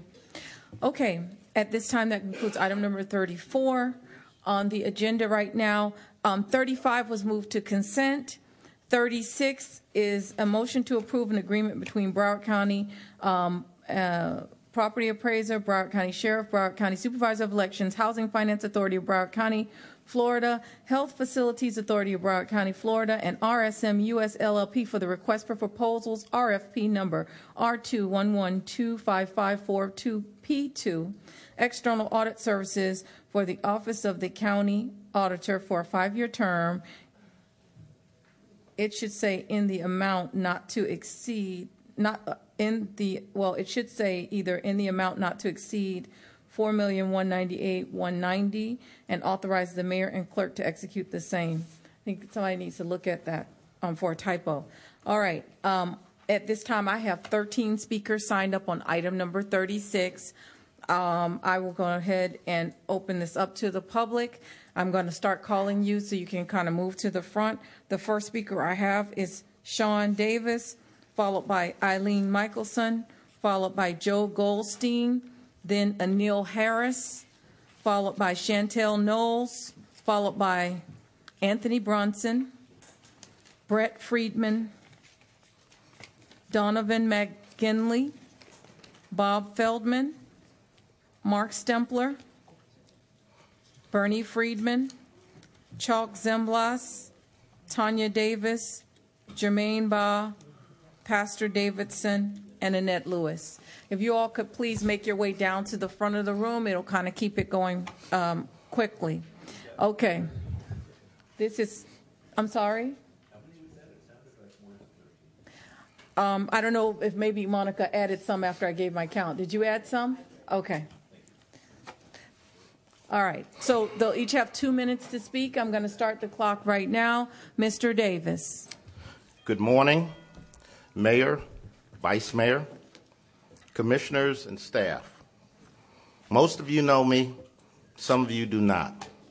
I am Sean Davis, Managing Partner of S. Davis & Associates, CPAs and Consultants, headquartered in Broward County. I'm here today to talk about our firm. We have served in the capacity of subcontractor for over 10 years with the county. We have graduated from having staff on the engagement with the prime to actually performing all the functions of the audit, from planning to issuing the opinions under S. Davis & Associates and presenting these reports to the commission. We perform these tasks for all of the component units, special audits, and single audit. We issued the clerk of the court, supervisor of elections, property appraiser, housing finance authority operations, airport special reports, health facilities authority, housing finance authority bonds, single audit, statement of county-funded court-related functions, and report on applying agreed-upon procedures on the federal funding allocation statistics. Our team includes S. Davis & Associates as prime, and we have two subs. Cynthia Borders-Bird, who is the manager with Ernst & Young, and they had the contract as a prime and was responsible for the entire engagement, and BDO, the fifth largest accounting firm in the world that primed on many county and federal contracts. They presented before you and said that they were 100% behind S. Davis & Associates and would bring all of their resources necessary. That is true teaming. I want to answer a question for you and staff. Can we do the work? Yes. Do we have the resources? Yes. Is there time to perform the audits? Yes. We have performed these audits in a more condensed time frame. Your year end is September 30th. Thank you. We have enough. You have to wrap up. Okay. It's shameful that my colleagues have been against us. I left the Big Four to do exactly what we're doing right now, to be able to prime. We worked here. We worked hard. We worked for you. Thank you very much. Okay. Ms. Michelson. Good morning, Mayor, Vice Mayor, Commissioners, and staff. The issue in front of you today is really a very simple question. Should you award a contract for external auditing services to a vendor who failed to tell the whole truth about their litigation history?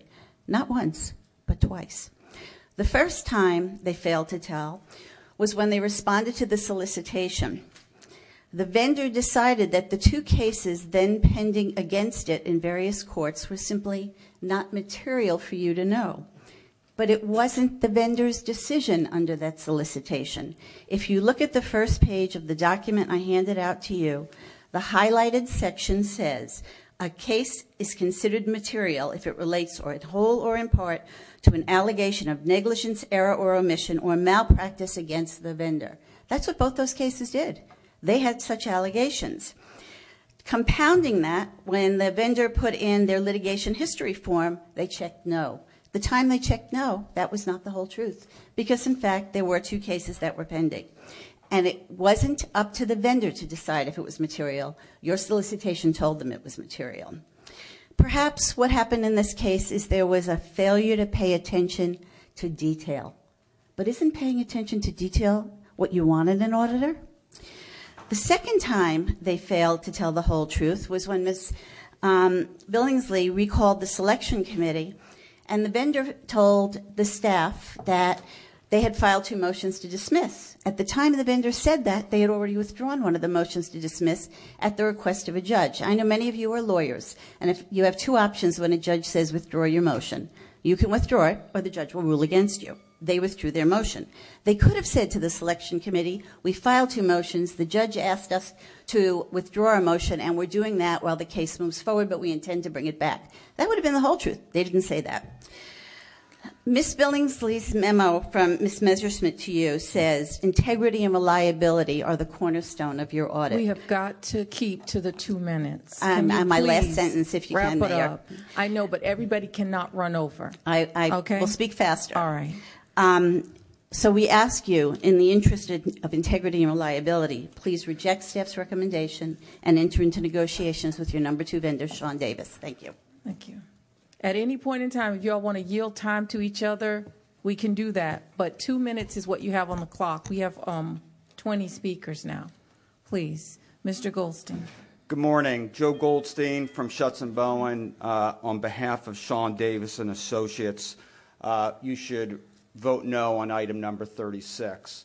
I won't repeat what former Commissioner Mickelson said, but why are we here now? We tried to come to you a week ago, and you determined it was premature.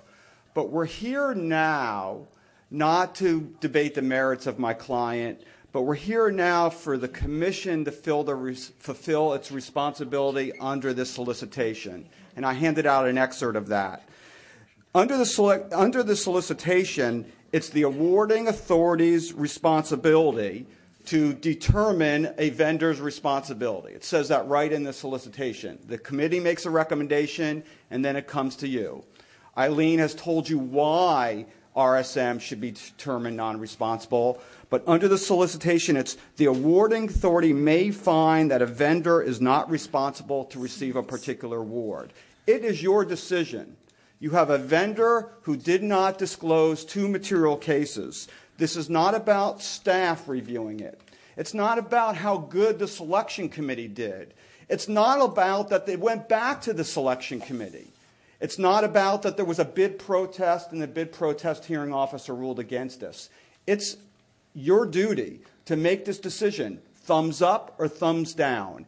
Are you going to vote thumbs up on a contractor who didn't disclose to the county a lawsuit that involved fraud, professional negligence, and malpractice? 2 of those suits. That's the issue. If you're comfortable saying they didn't disclose it to us, no big deal, thumbs up, I find them responsible. But that's your decision. Make the decision yes or no. Thank you, and you should decide no. Okay. The next speaker is Anil Harris, followed by Chantel Knowles. Mr. Harris? Good morning, Mayor, Commissioners. My name is Anil Harris. I'm representing RSM US LLP. I'm currently a 13-year employee with RSM, and I work out of the Fort Lauderdale office. And through this 13 years, RSM has allowed me to grow my career to where now I'm a senior manager and hopefully to be a partner in the very near future. And as a Broward resident and employee of RSM, I welcome the opportunity. I'm very excited to lead the audit, along with my colleague Chantel Knowles, lead the audit of the county. And with that, I want to thank you for your consideration of our firm. Thank you. Thank you. The next speaker is Chantel Knowles, followed by Anthony Brunson. Good morning, Madam Mayor, Vice Mayor, County Commissioners. I'm also a manager at RSM. I just wanted to mention that I have lived and I've worked in Broward County for many years, and I would welcome the opportunity to serve as your auditors. RSM has given me the opportunity over the past 11 years to serve many of our large governmental entities. I would serve along with Anil as one of your lead engagement managers, where we would make sure that our audit process runs smoothly and minimizes any impact on the county's day-to-day operations. I also just wanted to mention that our team spends 100% of our time working on governmental entities, and we are very passionate about what we do, and we would look forward to serving you. Thank you. Thank you. The next speaker is Anthony Brunson, followed by Brett Friedman. Good day, Mayor, Vice Mayor, Commissioners, County Manager and staff, as well as Broward residents. I believe we've all heard the story. You know, Moses was fleeing from the Egyptians with the Israelites when he came to the Red Sea. He asked God for help and was told there was good news and there's bad news. The good news, said a voice from on high, is that I would part the Red Sea so that you and your people can escape. And the bad news, asked Moses, well, you have to file an environmental impact report for this process. Well, the beauty of democracy and the rule of governing, it does provide a full record and opportunity to challenge a process. Well, the purchasing department has been vindicated, Valuation committee, vindicated. Appeals process, vindicated.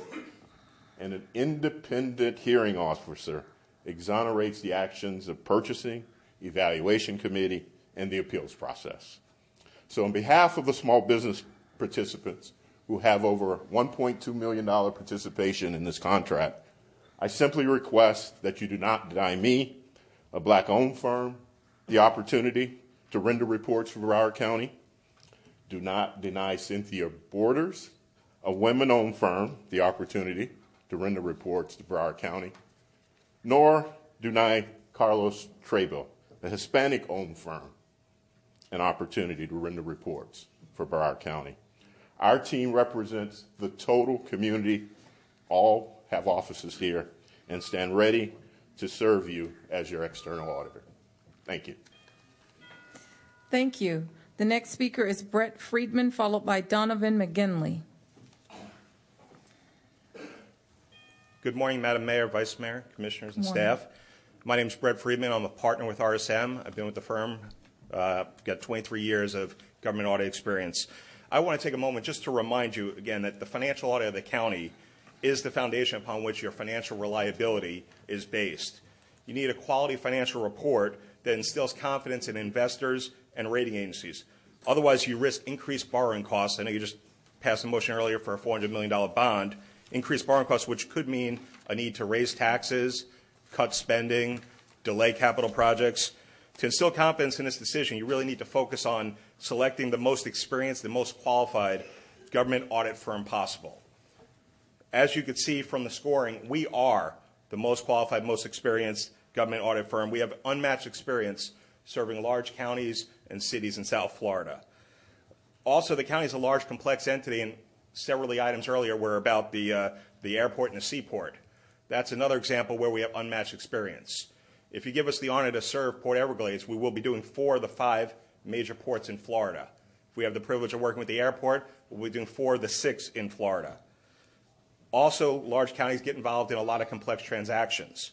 You know, things like unique debt financing transactions, the agreements involving the convention center that have been discussed here. Also, the expansion and remodeling of the airport. You need a firm that has experience working with these. You know, myself, Donovan, and the rest of us, we've worked with Miami-Dade County, Palm Beach County, dealing with these difficult accounting issues. You know, I'll be serving as your lead engagement partner, and I look forward to the opportunity, and I ask you to vote yes. Thank you. Thank you. The next speaker is Donovan McGinley, followed by Bob Feldman. Good morning, Madam Mayor, Vice Mayor, Commissioners. My name is Donovan McGinley, and I'm a partner with the firm of RSM USA. Over 25 years of experience serving governments. I've made this my career, and I'm actually enthused about the opportunity to serve in the county that I live in. Much has been said about the SBE function, minority participation, which we embrace fully as part of our culture. But not much has been said in terms of as a prime, in terms of how we structure, how the structure of our engagement, the structure of our firm stack up as the minorities in our firm. There's some quick statistics that I think should resonate with you. We have almost 100 people, 81 folks, full-time employees in the Fort Lauderdale office right next to the county commission, county building here. Of that 81, over 64% of our employee base are minority makeup. I want to say it again, 64%. It's a microcosm. It's a representative of the environment that we are. It reflects our community. On the engagement team, that's going to be coming and serving you from RSM. We have 15 core people from different aspects of the engagement. Of that amount, over 60% of that are minorities. It's engagements like this that gave me the opportunity when I started my career to be a partner in the 5th largest firm in the country. I don't think you heard that. I'm a partner in the 5th largest firm in the country as a minority. This is what got me to this. You've seen the excitement from a couple of our managers. This is what's going to be the platform for their advancement and for their new opportunity. I ask for your favorable consideration, and I look forward to serving you. Thank you. Thank you for your brevity. The next speaker is Bob Feldman, and followed by Mark Stempler. Good morning, Madam Mayor, members of the County Commission. I just wanted to briefly talk about 2 things. And the first is the impact in terms of our firm has on Broward County. As Donovan, I think, was mentioning, you know, we have an office 2 blocks away from the county offices here. I am the managing partner of that office. We've been in Broward County for over 51 years.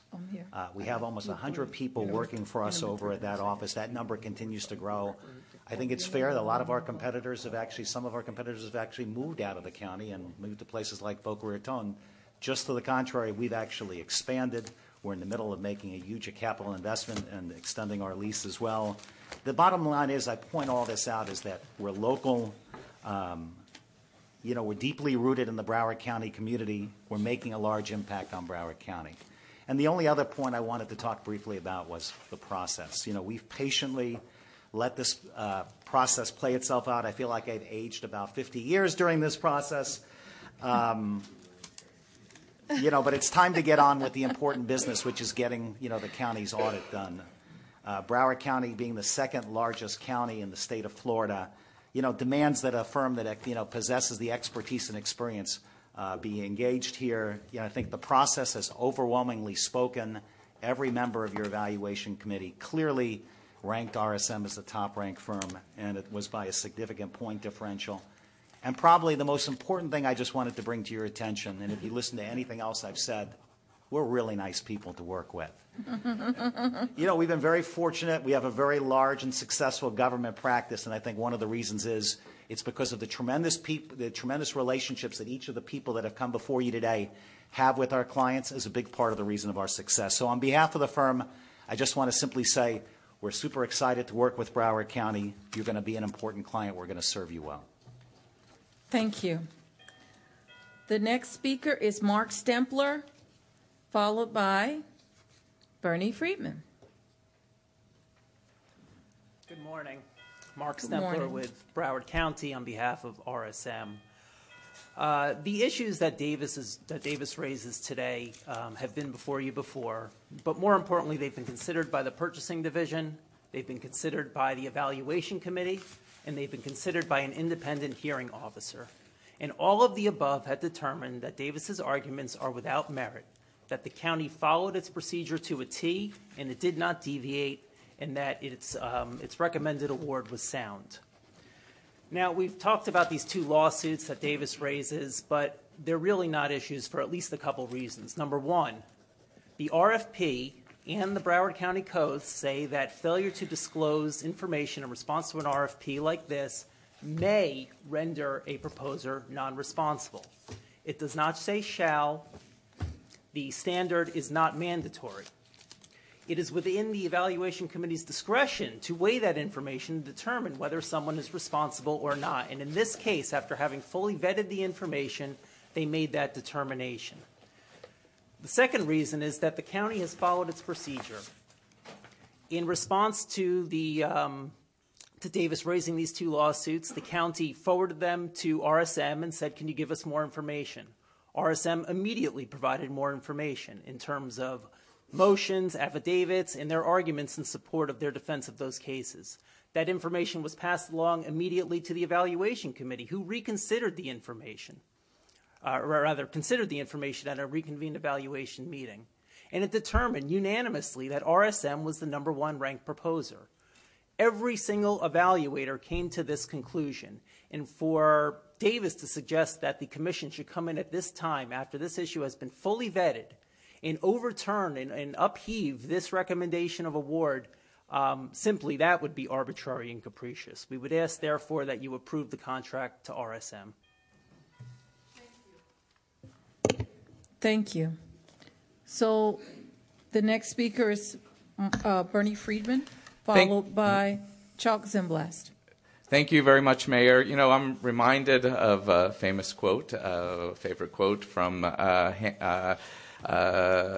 Shakespeare, where basically in Hamlet, great quote, quote, "The lady and gentleman doth protest us too much, methinks, my lord." I think here we are. I think that we have protested this for weeks, for months. We have fully gone through every administrative process in Broward County's code.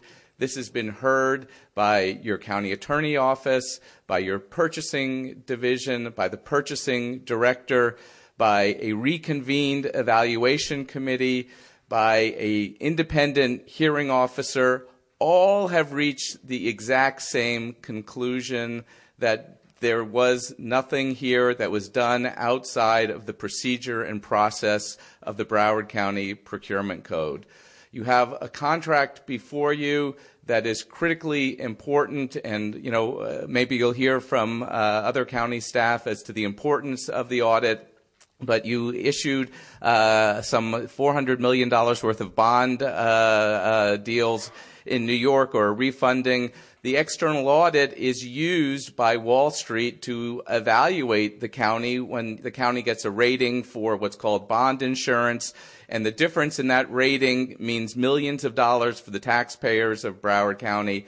It's a critically important document. We're already late in the process. I mean, we are 2 or 3 months late in the process for the external audit. We don't have any more time. We're out of time. I urge you to support the contract and move forward with an excellent firm and an unbelievably diverse representative team that will make you and the citizens of Broward County proud. Thank you very much.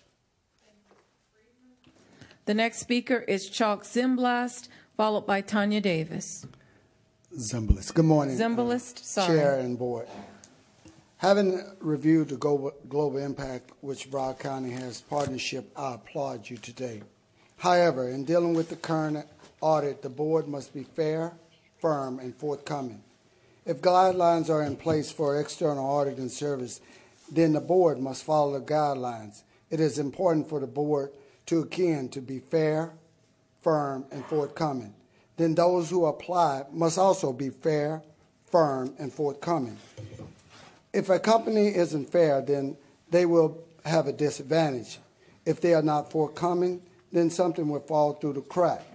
And if the company is not forthcoming, then something will be missing in their auditing reviews.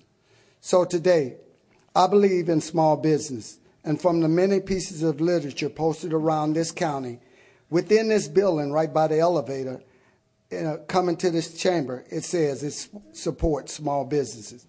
And if you believe in small business, then the board is, if you don't believe in small business, then the board is posting unfair messages, not being strong and not being responsible and not being forthcoming. Small local businesses always. Being raised in the country, I would say for S. Davis and Associates, this is not their first rodeo. They've worked with you before. And finally, when an issue arises and the board does not have to speak to a Miller person or a manager who's working for a firm, but to the owner who sits right within this county. Thank you for your time, and I'll yield the rest of my 10 seconds to the next speaker. Oh, our attorney said I can't do that. We can't yield time. So I'll start you off at 2 minutes. Mrs. Tanya Davis. And I will talk fast. Okay. Unfortunately, I'm not prepared to quote Shakespeare or the Bible, but let me go ahead and move forward as quickly as I can. The crux of the matter here is whether or not it is that RSM failed to disclose litigation that by definition of the solicitation is considered material.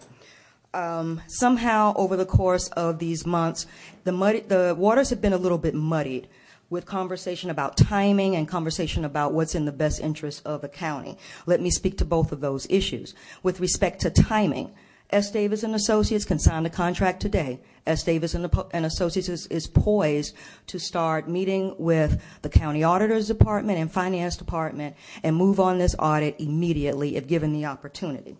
That is regarding timing. Regarding the best firm for the county. Back in the previous solicitation process, the selection committee who included commissioners determined that they were not going to award the contract to an audit firm that had failed to disclose litigation. That was in the previous contract period.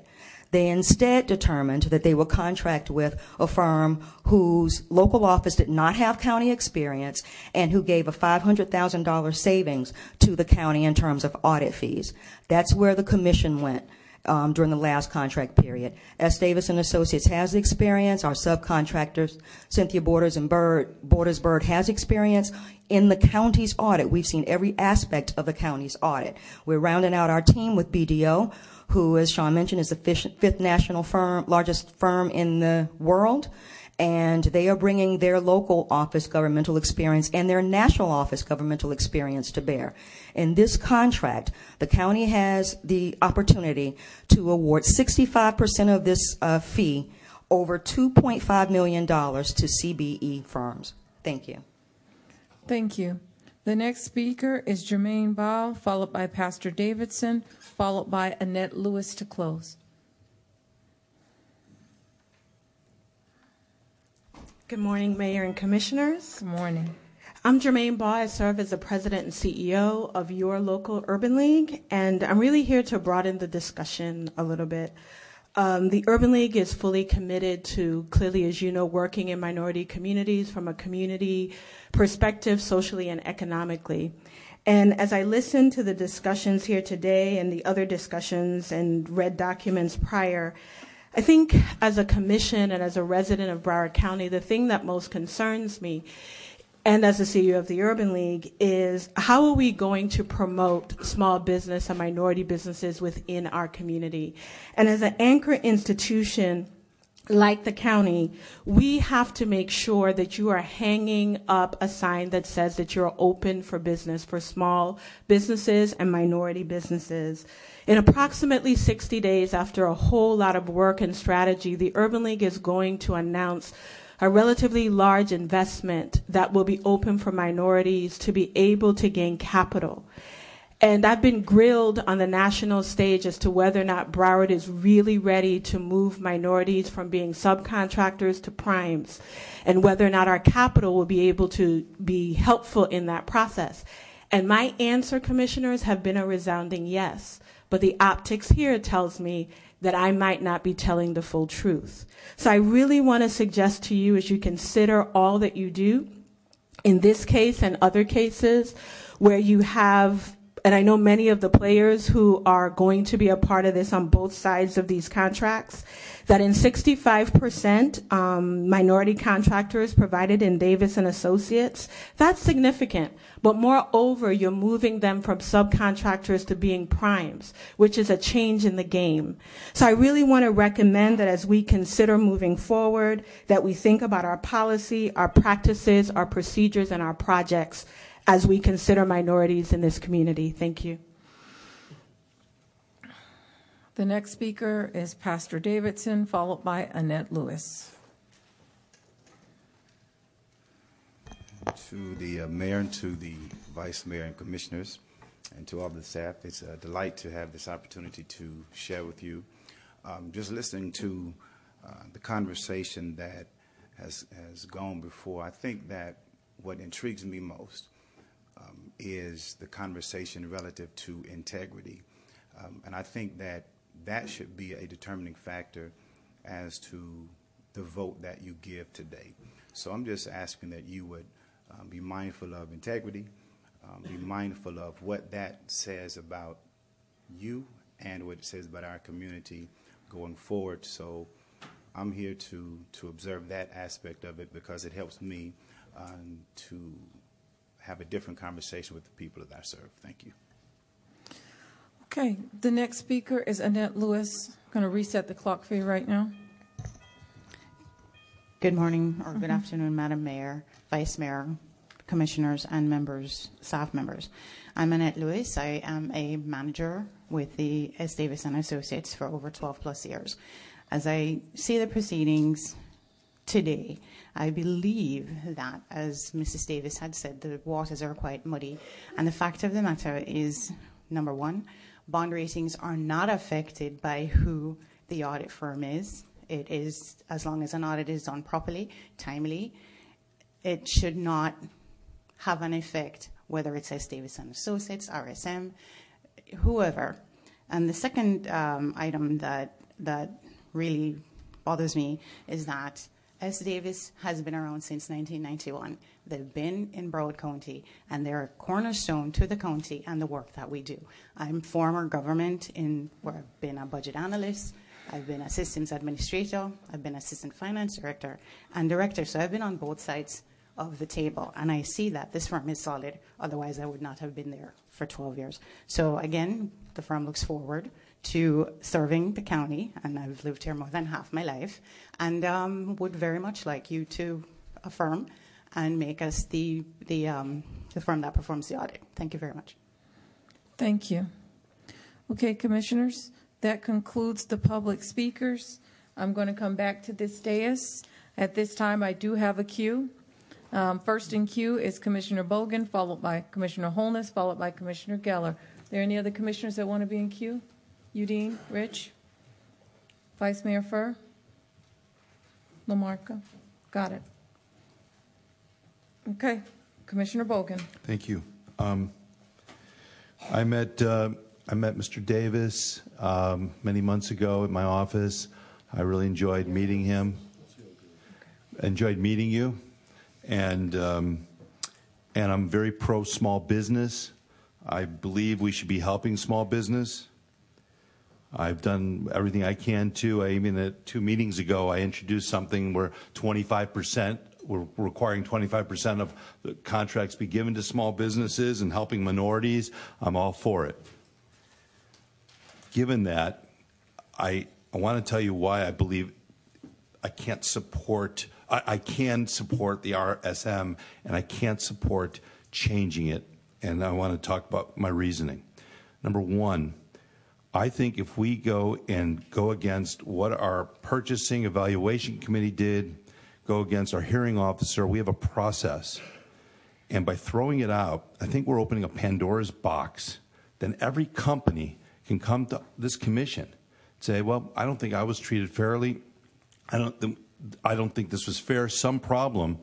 And so number one, I think we have a process in place, just like a court. You have a process, and you go by that process. If we don't like the process, let's change it.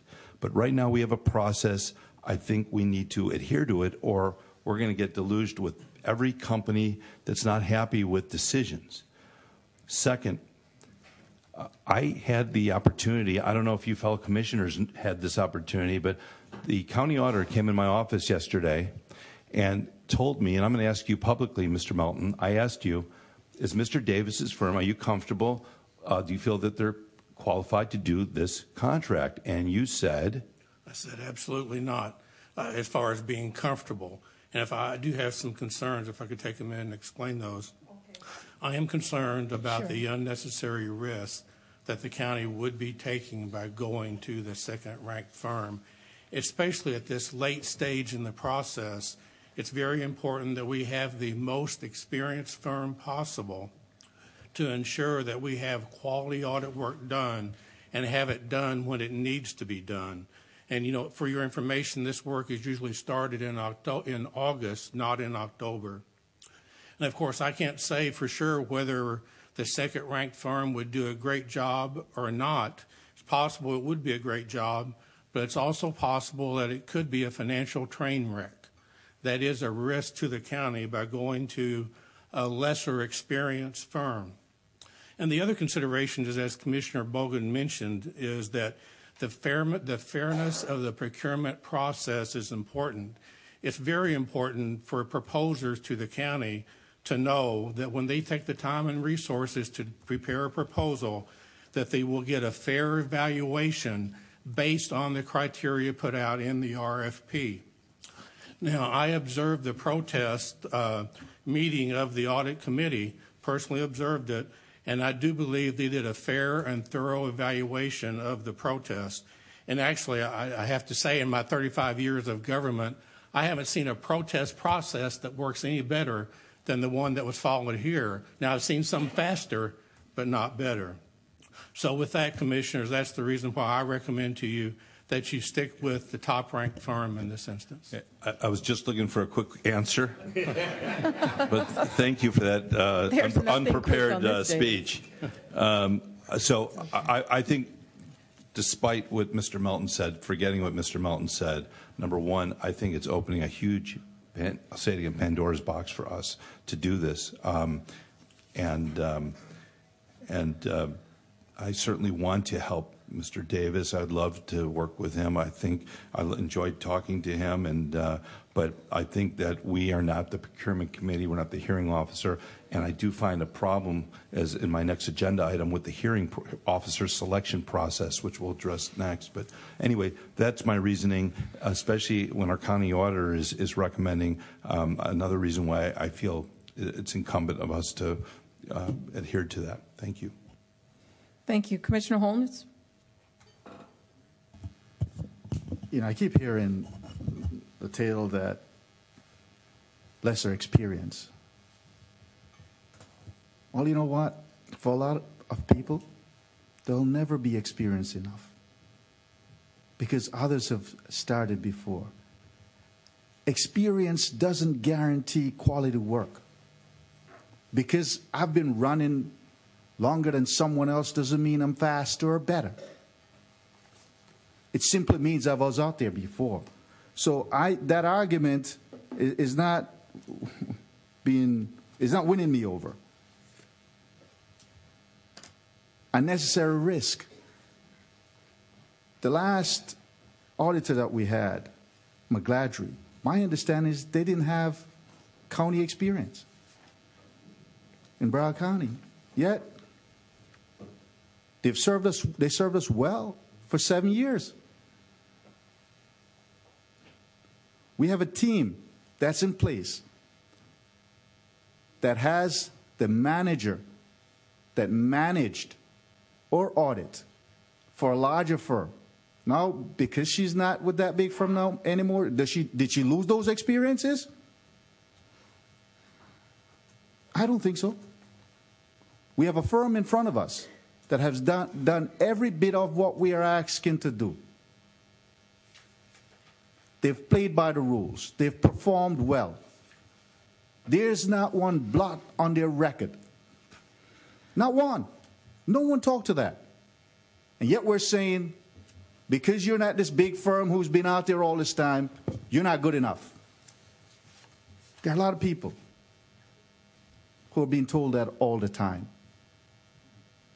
And that is what we're doing right now. I've sat here previously, and I've witnessed us, especially in the early days, saying a firm was not responsible because they didn't disclose material facts of lawsuit. This is what this boils down to. And at the last meeting I heard, well, we're the final arbiter. We are the appellate court. Now I'm hearing different. What happened? We're not that anymore? The people of Broward County elected us to make the tough and hard decision, not to delegate or responsibilities to anyone else. This is what we're here for. This is a tough decision, yes, but it's a clear decision for us to make. This firm failed to disclose lawsuits that are considered material by our codes. There's no ifs, ands, and buts about that. And when you look at what is stated from the hearing officer, it said nothing about that. It says that we weren't capricious and arbitrary in our action. So we followed the process. This is a part of the process. We're not circumventing the process here. This is a part of the process. This is what we ought to do. This is what our codes called for. This is where we make that decision. We have a firm that's capable, that's followed the rules, that did everything they ought to, and a firm that did not. No way I'm going to vote for the one who didn't follow the rules and play by the rules. Thank you. Commissioner Geller, followed by Udine. Thank you, Madam Mayor. Commissioners,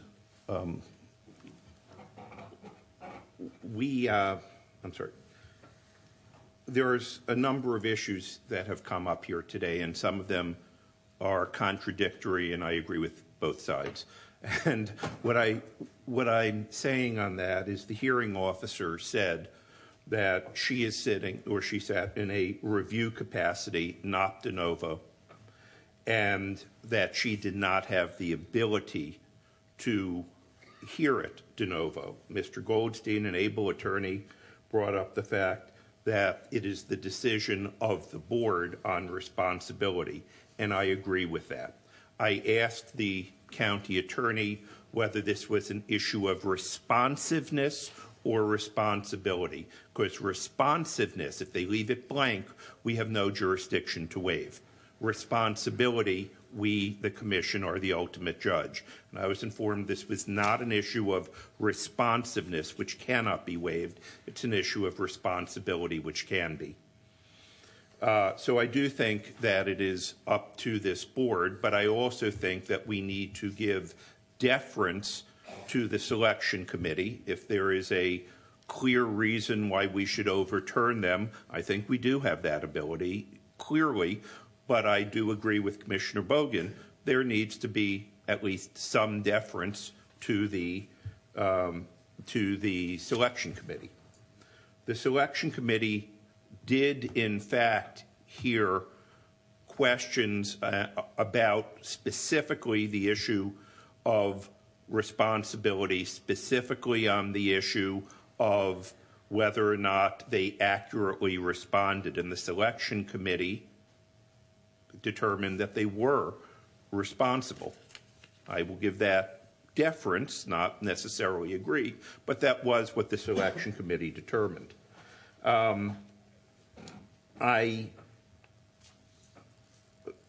I also differentiate.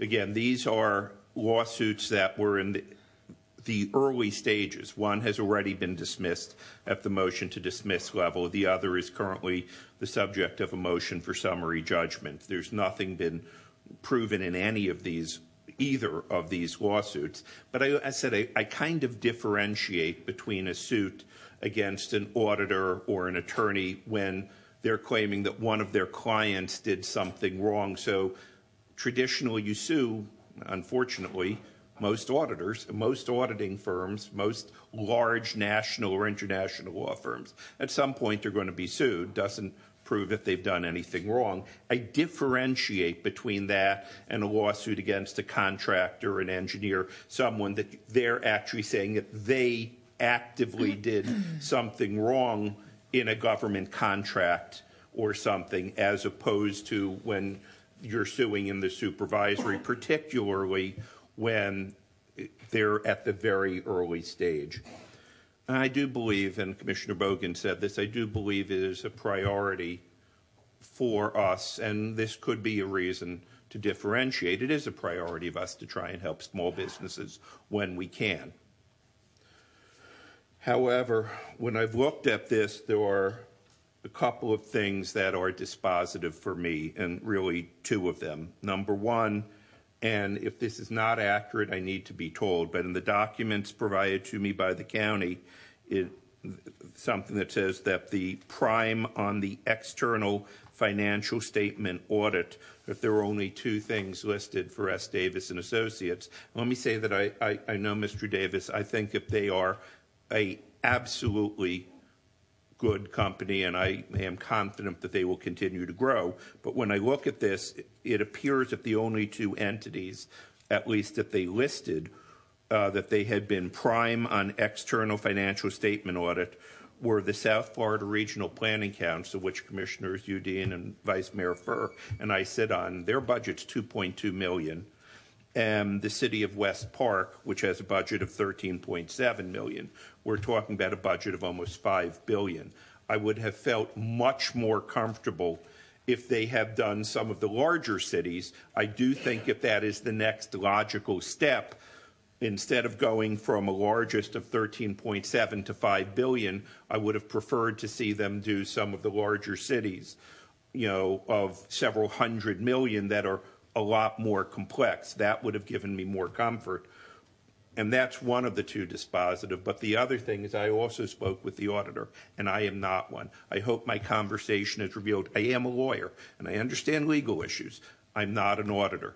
When the auditor told me yesterday and confirmed today that in his opinion, our county auditor has told me that based on starting this in October, the latter half of October, that he has serious concerns as to whether or not S. Davis and Company has the ability to get this done in a timely fashion, and that he felt that the top-ranked vendor, and by the way, they were, even after giving local preference and after giving small business preference, it was, I think, either unanimous or 4 out of 5 for the largest company after those two. But when our own auditor tells us that he has concerns about the ability of the second-ranked firm to do it and recommends we stick with the largest firm, that's not in my wheelhouse. I feel I have to give great deference to our county auditor, and in this case, I'm going to. Thank you. The next speaker is Commissioner Udine, followed by Commissioner Rich. Thank you, Mayor. A couple thoughts on this. I disagree with the fact that Sean Davis and Associates can't do this, because the reason that I brought this up the first time they came is they've been doing it. They were the ones that have been actually doing all the nuts and bolts of the audit that took place over the past few years. But I do have a couple questions on the process, because while my heart is telling me I want to vote for Sean Davis and Associates, as I'm looking through the process, I'm troubled. And here's one of the things. So, like, we just got this handed to us, this external audit services procurement one page, and it has the litigation history, since that seems really to be the issue that everyone wants to try and hang their hat on this thing. And if you look at 1A and it goes B, and then there's actually, if you go on the procurement in the backup, it goes down to subsection F. There are more than just 1A and B. Here's my question. It says all vendors are required to disclose material cases. So I'm assuming that Sean Davis and Associates, do they have to disclose, and does BDO have to disclose? Because it says if they're joint ventures, they all have to disclose. So what's the issue on that? How does that work? I believe that Sean Davis does have to disclose at all proposers, but I would ask Mr. Miller, in terms of joint ventures, if they also disclose litigation history. Glenn Miller from the County Attorney's Office. In response to your question, joint ventures, both of the companies that form the joint ventures would have to go ahead and disclose the litigation. However, if a subcontractor is working for the company, subcontractors are not required to be submitting in a part of the proposal. Okay, so when I look at this, and this is like the second major procurement that I've done as I've been sitting up here. The last one was Motorola and Harris, and we had the same thing at the end. Someone found a lawsuit, and we went with the other one. But you know, to me, as a person that does business in the business world, the concept of disclosing lawsuits really adds very little to the equation. And the reason that it adds very little to the equation is you just heard this gentleman right here saying that the subcontractor doesn't have to do it. Well, in this case, the subcontractor is BDO, and that's been a lot of what everyone's been hanging their hat on, as they're going to bless this as well because they're BDO and they're so big. I just did this 2 minutes ago while I was doing this. If you Google BDO and lawsuits, there's probably 180,000 hits you're going to hit on Google, because all of these companies engage in litigation.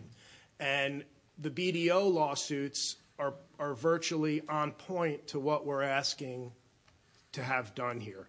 This is, and like I said, I want to vote for Sean Davis because I know that they can do it and because they have done it.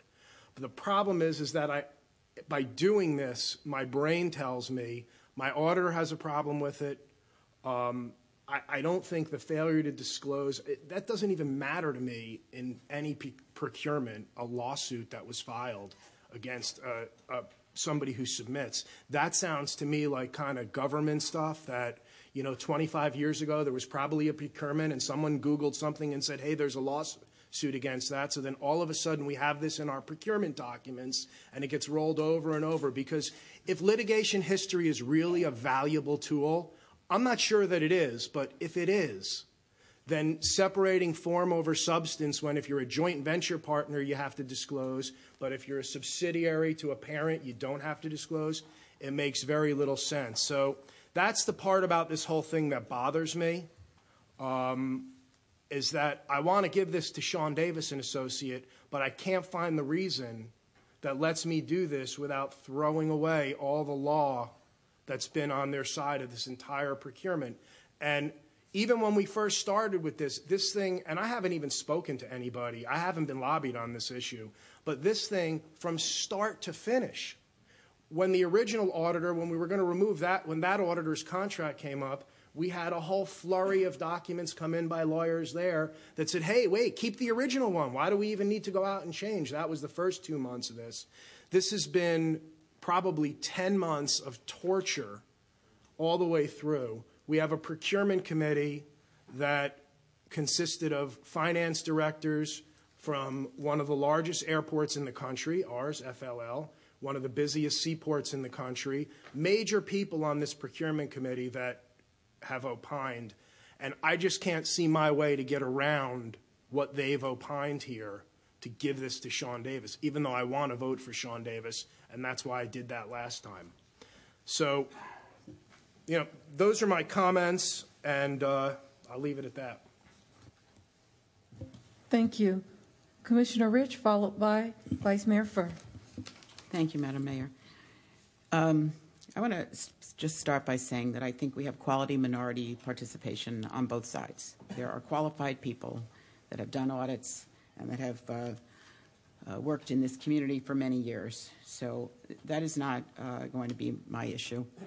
And I believe that we have done a lot and continue to do more in terms of promoting small business and minority businesses in this community.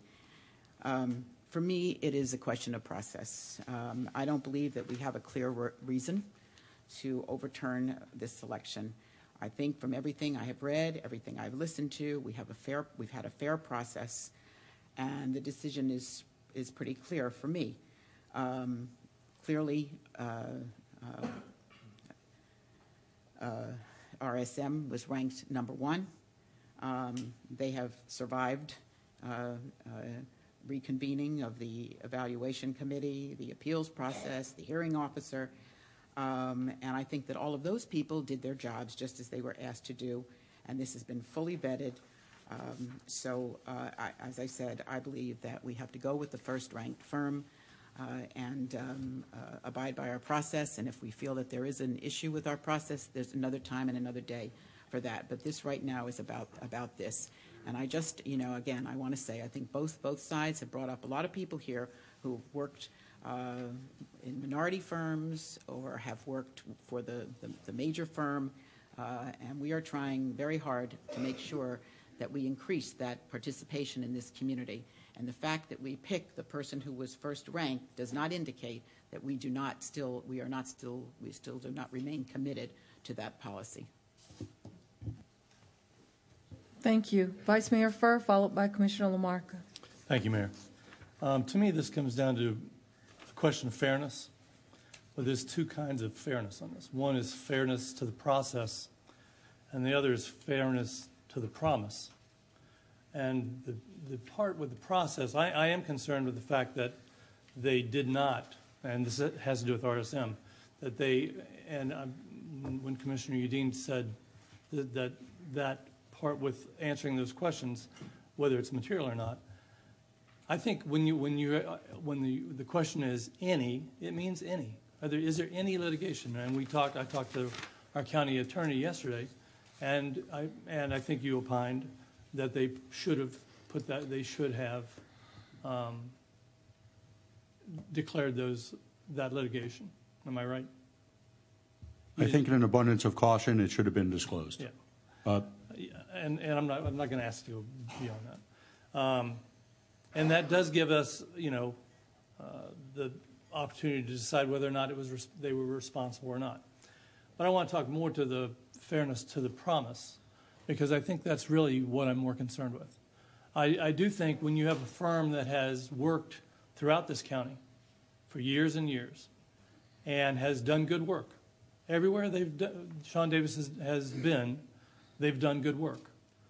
They have capacity, but they have the knowledge, they have the ability to do it. I don't know when a company like that finally gets to break through. How do you break through against these giants of industry when you're competing against another company that is worldwide? What is this promise that we have to our own citizens that they're going to be able to finally? When do they earn it? When do they deserve it? How long do they have to go? I think one of our promises is to ourselves and to this county is if you work hard, you're going to finally get a chance to get some of these contracts. Someday this will be good. I would rather have a company that's local that has everything to prove, and let them prove it. We know that they have capacity. To me, they're going to work harder than anybody's going to work, Because for that company, this is the brass ring. They're going to work day and night, and probably pay people double time to make sure it gets done on time. That's my feeling of what would happen. And I want to see us be the kind of county that is a model for all those other businesses, all those people that are trying to start their own business, that are trying to get ahead, and then and are looking for one of these contracts. I want to see them say, "Yeah, it's possible here." But when I've seen this company try numerous times to get to be the prime. I saw it in Hollywood. I don't know how many years ago that was, 15 years ago. And the city of Hollywood, they lost out to McGladrey, another giant. And it's probably going to happen like that all the time.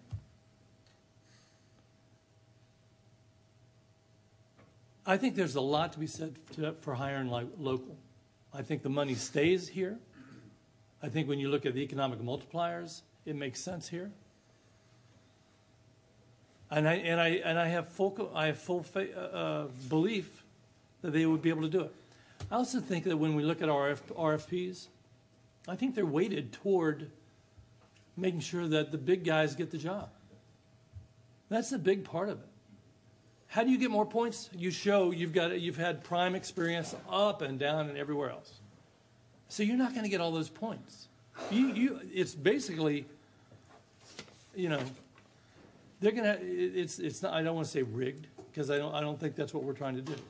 But I do think that it is written in such a way that it makes it very hard for a company like a local company to break through.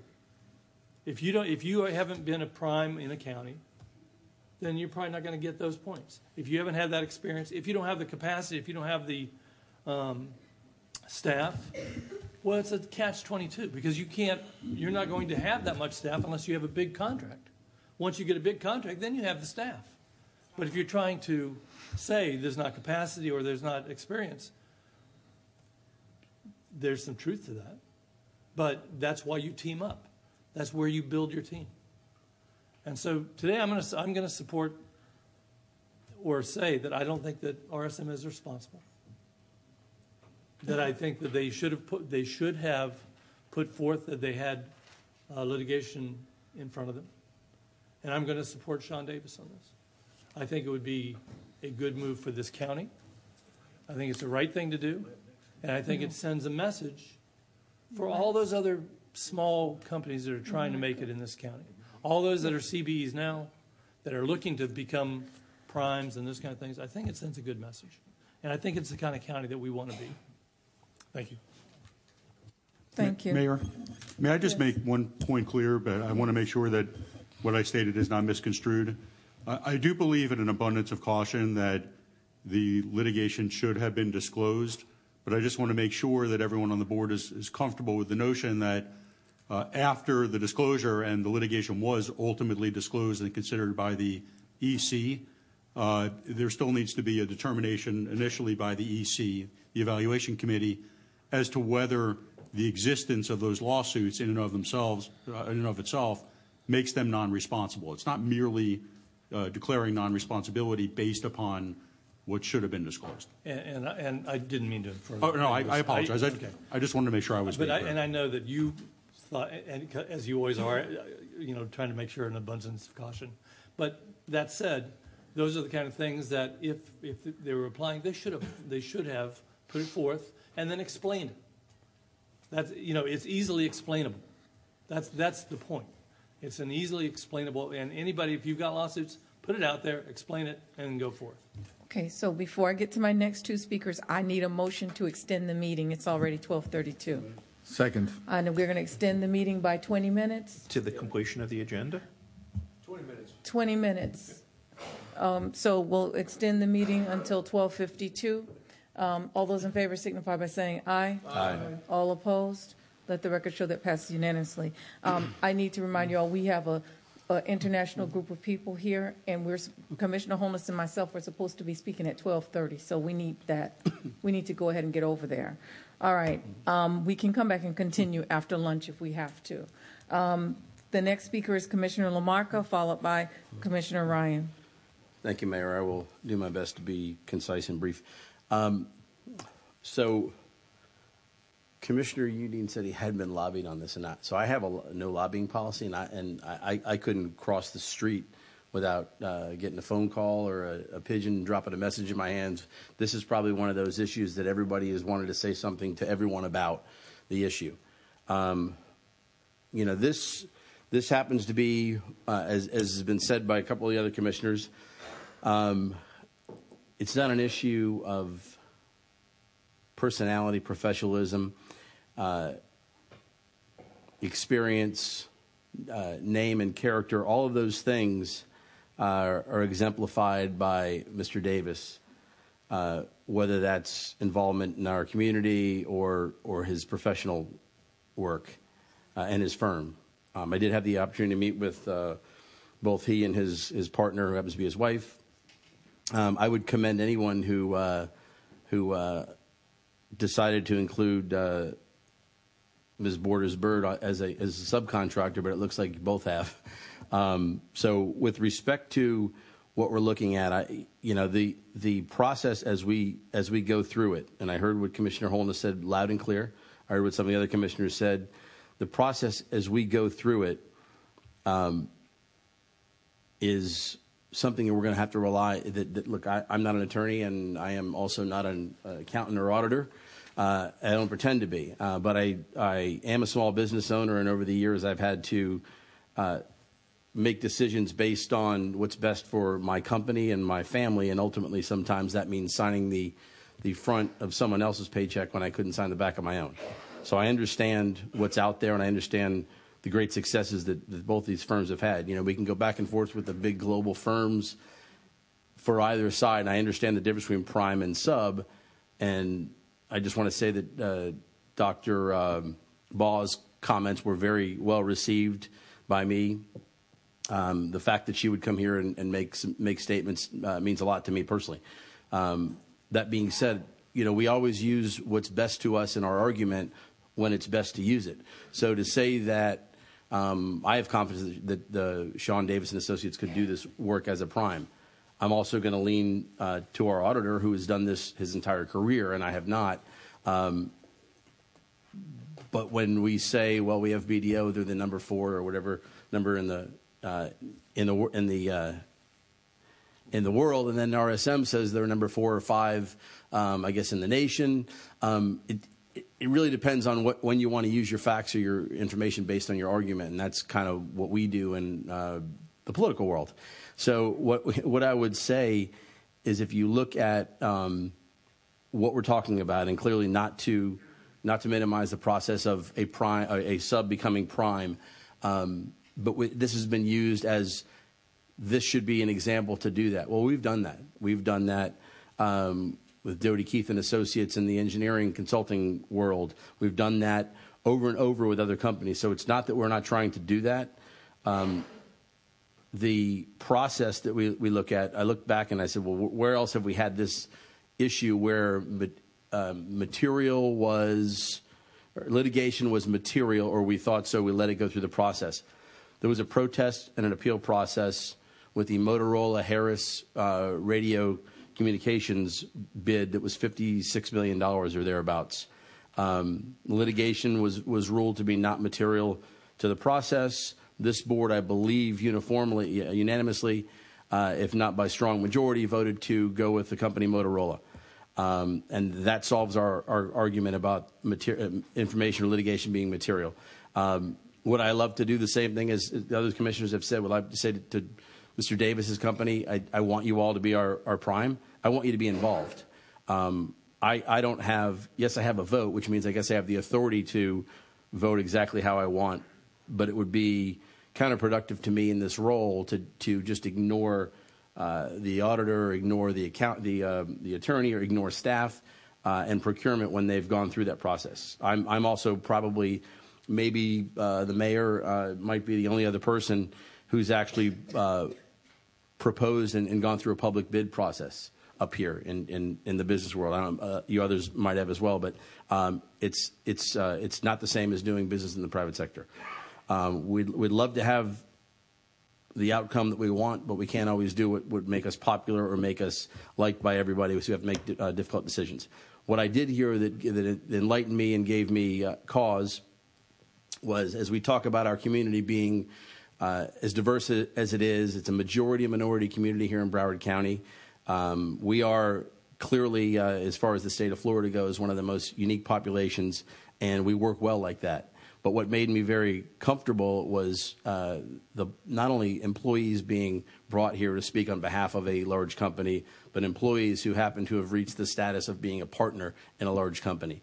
And that gives me confidence that a company like that is going to continue to employ, elevate, and promote folks who are working right here in Broward County. And that, to me, that's what it's all about. Again, I'd like to be able to make a decision that makes me happy with regard to personalities and people that I know. But at the end of the day, I have to do what is right, and what is right is to follow what staff has given us for information on the process and not disrupt the process, because that's really, it's been played out other times here with, like I said, with that radio bid that was a very large process. So with that, I'm going to support the item.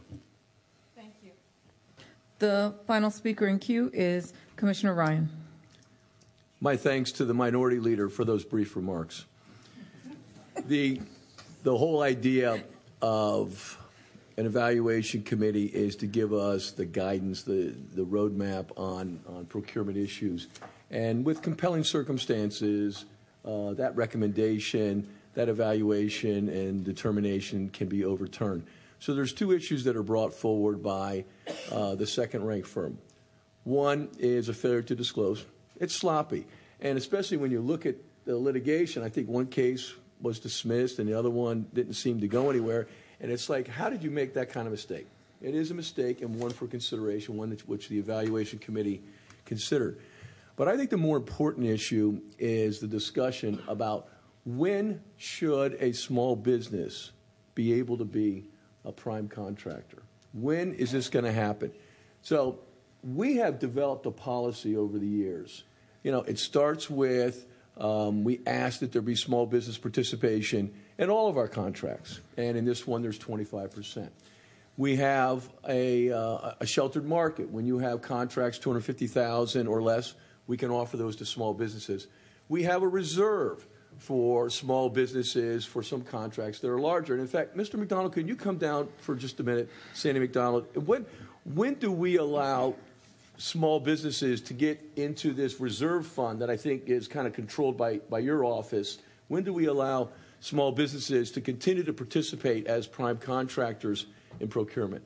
Mayor, Vice Mayor, and Commissioners, Commissioner Ryan, to your question, and you started it properly. You have your sheltered market program, which is your SBE, which affords you, for our smallest of contractors, whenever the county procures something for $250,000 or less, if we have at least two businesses operating in that capacity, in that industry, we can then sheltered market that or reserve that for our small businesses.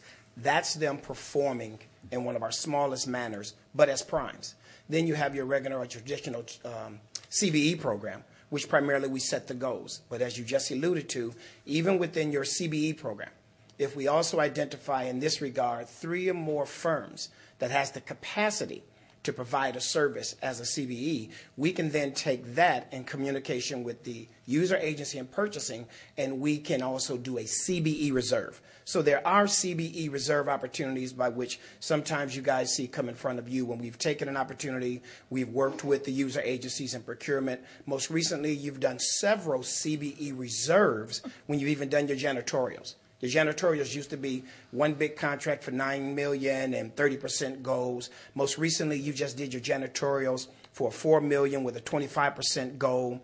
You did 4 CBE reserves. You did 8 SBEs. So we always take a look at the opportunities based on the different industries and the capacities we have in small businesses to reserve. So small businesses do have that opportunity to reserve from the sheltered market on the smaller side to the SBC on the larger and the more aggressive side. But as you've discussed today, one of the biggest opportunities for a small business is to get into your pool and challenge the larger businesses at the same time, but hopefully at the same playing ground in terms of a fair ground.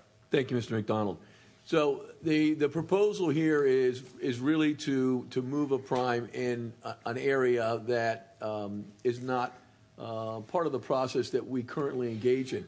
If we want to go there, and perhaps we should, there really ought to be, I think, a discussion of the parameters by which we do it. So in this particular contract proposal procurement, what we're looking at is a significant undertaking. I mean, $4.7 billion budget, auditing for 5 years. I mean, we're auditing all of the taxpayers' money. And for me, at this juncture, it's a bridge too far. It's not one that I'm comfortable with. So I'm going to follow the recommendations of the Evaluation Committee. Okay, Commissioners, that concludes the remarks. At this time, I've been tallying where we're at. We're 1, 2, 3, 4, 5, 6. 6 people spoke in an affirmative of item number 36, and I had 2 so far that were not. So at this time, you would need to move it. Okay. So I have a motion and a second. All those in favor signify by saying aye and raise your hand for the Secretary. Aye. All opposed? Minute Secretary, do you have it? Okay, so that concludes item number 36, and I just want to thank all of you for coming. Okay, the next item on our agenda, I'm going to have to turn the gavel over to Vice Mayor Furr. I was slated to speak 15 minutes ago at the conference. So, Vice Mayor Furr, next item is 37. You have a script to read, Vice Mayor? Right there. Okay, you can start there. You done Halloween, Barbara. Mayor, could we have staff, just someone be designated to pull a category for you and Commissioner Holness for this next item? These are categorical draws, okay? I authorize someone from staff to pull a category for myself, and I do also. And Commissioner Holness is authorized for them to pull as well. Okay. We're doing item 37 today. We're drawing categories for the Medical Marijuana Advisory Board, and this board has 9 categorical appointments, which are as follows. What's that? Who thought about this one? Okay, thank you. Okay. These are going to be the categories: 1 person with knowledge of the medical marijuana industry, 1 person with knowledge of the Broward County public and private educational system and Broward County School Board, 1 representative of the Broward Sheriff's Office, 2 representatives nominated by academic institutions with appropriate scientific knowledge and experience in issues related to medical marijuana, 1 representative from the hospital districts in Broward County, 2 representatives from the business and economic development community, and 1 representative from the state of Florida of health in Broward County. We have 1 public poll on this. Russell Rand, if you'd like to speak. Can you do the timer? Thanks.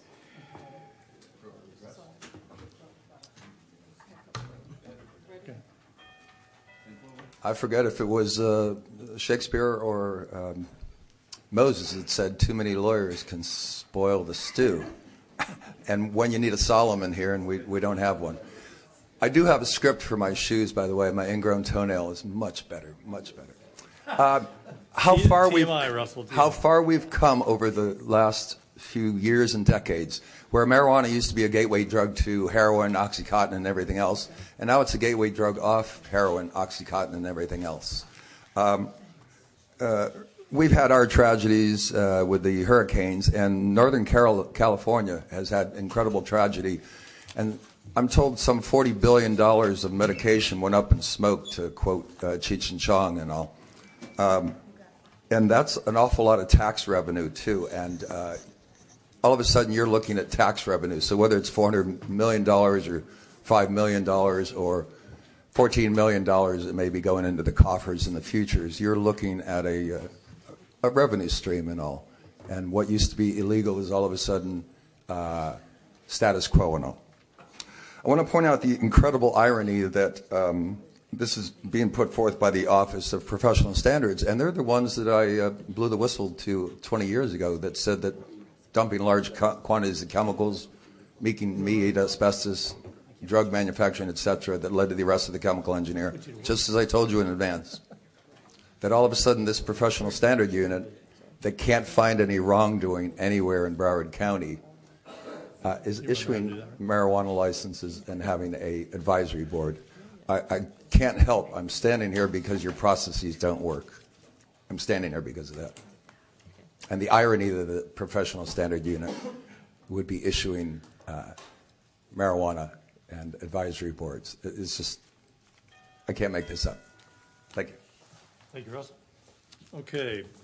Staff has prepared an envelope, and we're going, I'm sorry. Commissioner Lamarck, you want to speak. Thank you. And I do appreciate that Mr. Rand has such a wide-ranging wardrobe.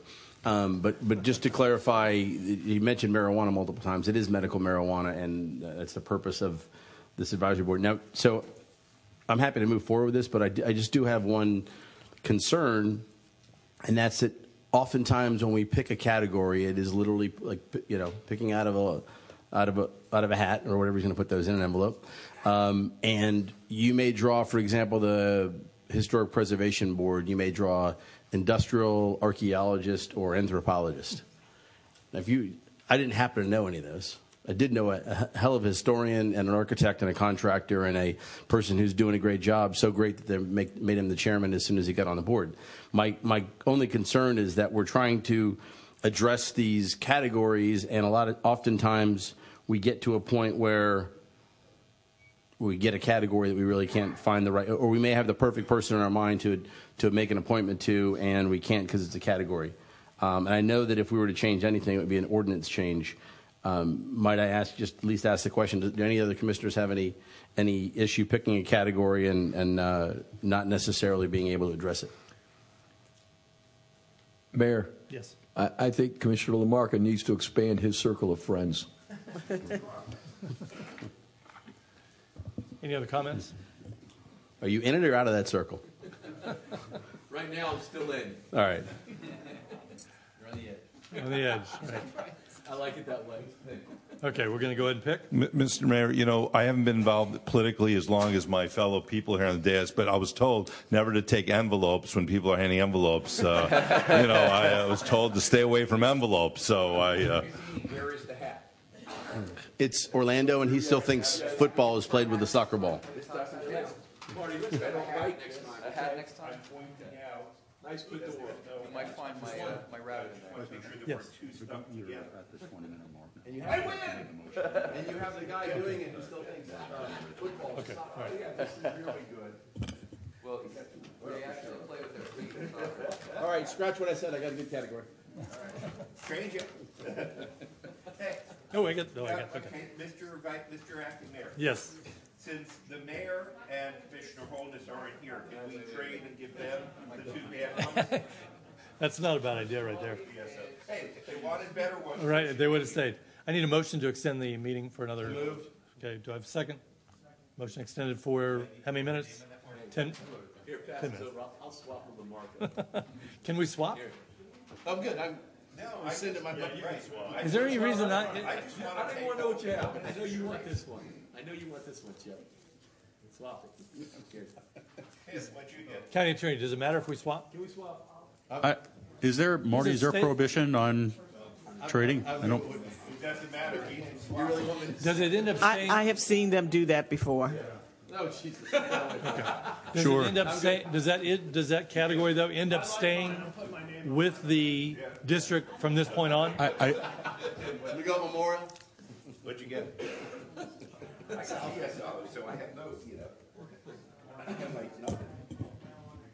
Yeah, I mean, you have at least more options. You have two to choose. Are you going to get it? Well, yeah, I already got it. 10 minutes. I did. No, we did. Are we voting We on voted. stealing Sharif upon us? Yes. Yeah, we actually did do that. The question to the county attorney: once these categories are established, They are established for.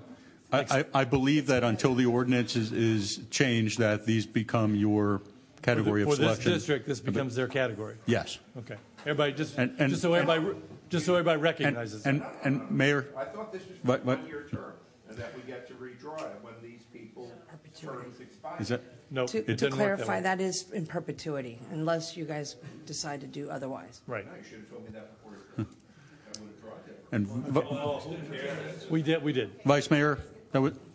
Then, what is the sense of this? If I pulled something that said the Department of Health of Broward County, I mean the head of the Department of Health is going to pick who they want to be on this. What kind of a choice is that for a commissioner then?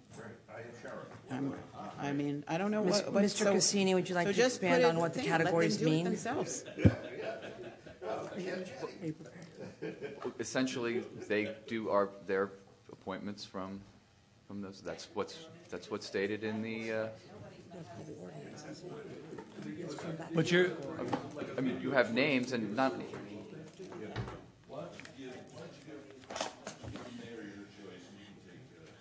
Senator, we're trying to look at the the ordinance to see specifically what it says. The category actually says it's one representative from the state of Florida Department of Health. We need to check the ordinance, but it's your appointment and you draw from a person from the Department of Health.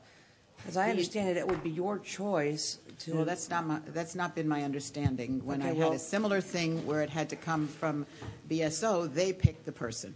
So it really doesn't really give you an opportunity to pick. According to this, okay, and I read the categories. That you're, and I'll read them again real quick, and we'll see who has what. One person with knowledge of the medical marijuana industry. Who got that one? I had the scientific knowledge. So do I. So there's 2 for that. Okay. Who has one person with knowledge of the Broward County public and private educational system? Must be Those it's one of those 2 commissioners that the mayor staff pulled Mayor for. has The that. mayor. Okay. One representative of the Broward Sheriff's Office. That was mine, and I guess I can pick any deputy or right. Right. I'm sure the sheriff won't mind it all. Right. 2 representatives nominated by academic institutions with appropriate scientific knowledge. That must be this. Yeah, if they're nominated by Did you? Is that what you had? Let me, Okay. Mr. Mayor. One representative from the hospital district. Right here. Okay. But there's Oh. where your discretion is. 2 representatives from the business and economic development community. I got one of those. Okay. Who else got the other one? I'm happy with that one, but if anybody wants it. No, What Dale it's okay. get? I'm just making a point.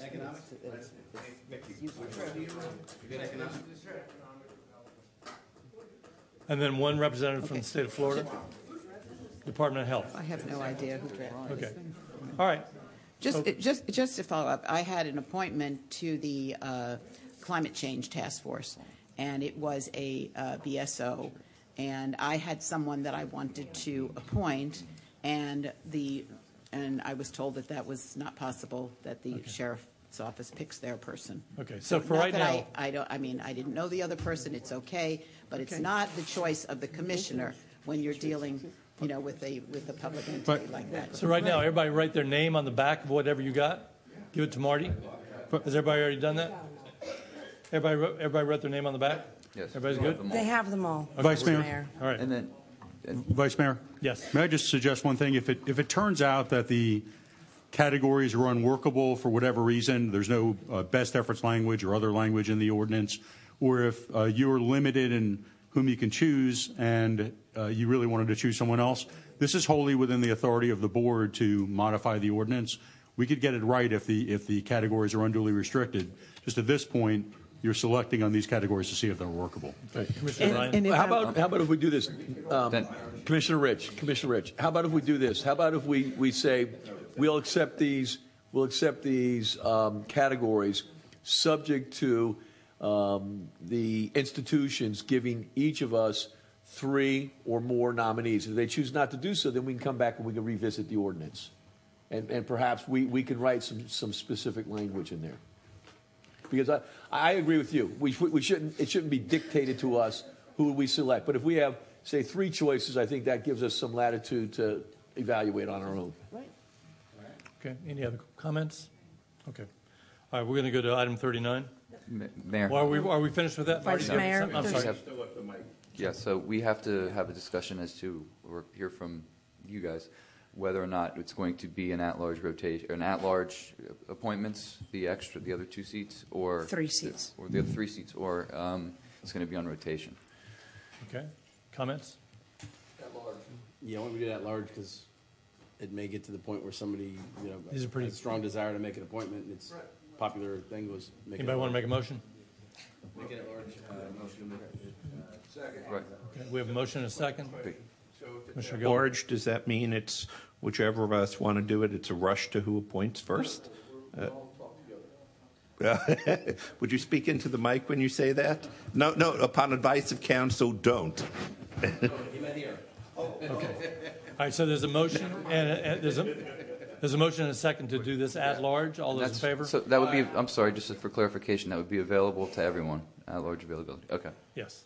All those opposed? Thank you. No opposed? This will be done at large. Okay. Anything else on this? Thank you, Mr. Cassini. Okay. Thank you, Marty. Okay, we're on to item 39. I have 3 pulls from the public. We're going to start with Joe Goldstein, then Eileen Mickelson, and then Russell Rand. Good afternoon. Again, Joe Goldstein. Since I was here already on another item, I thought I'd speak on this. As I think most of you know, but maybe not all of you, I'm a business litigator, but I specialize in government contracts. I started out as an attorney for the Air Force for 4 years, and then I've been with Schutz & Bowen since 1994, since then, specializing in government contracts. I do federal, I do state, I do county, and I do city bid protests all over the country. And so I wanted to give you my opinion as to your selection of hearing officers and a little bit as to your process. Let me tell you where your process gets it right. The first step in your bid protest process is even before a bid protest goes to a hearing officer, it goes to Mrs. Billingsley as your director of purchasing.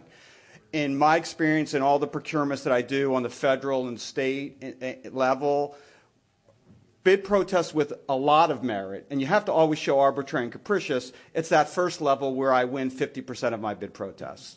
So you guys have that process. There's sometimes I would want Ms. Billingsley to be more proactive, but there's sometimes I'd like her to be less proactive. So whatever you do, that you have that step, and that works well.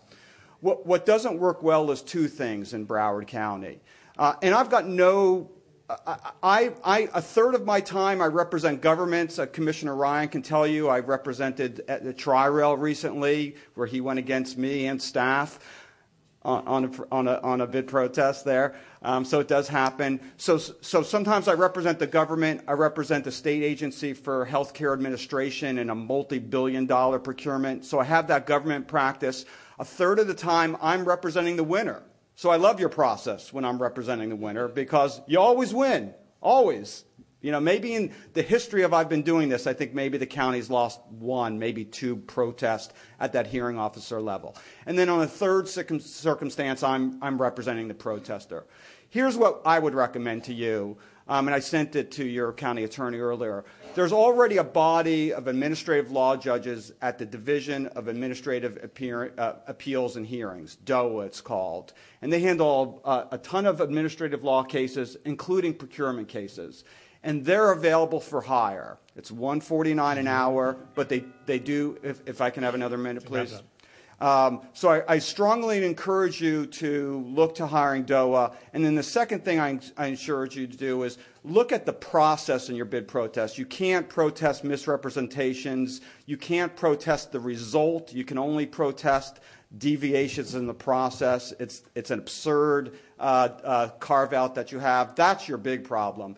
Get paid professional hearing officers who have experience in procurement and get rid of these carve-outs that you have in your code. Thank you, Mr. Goldstein. Mr. Chair, question? Yes. I guess it's to you and may end up being to Mr. Goldstein. My understanding is, I just want to verify that the matter in front of us today does not include a lot of the issues that Mr. Goldstein was dealing with, but is limited to the process of selecting hearing officers. Is that correct? Correct. I'm going to allow Commissioner Bogan to explain his motion to begin with?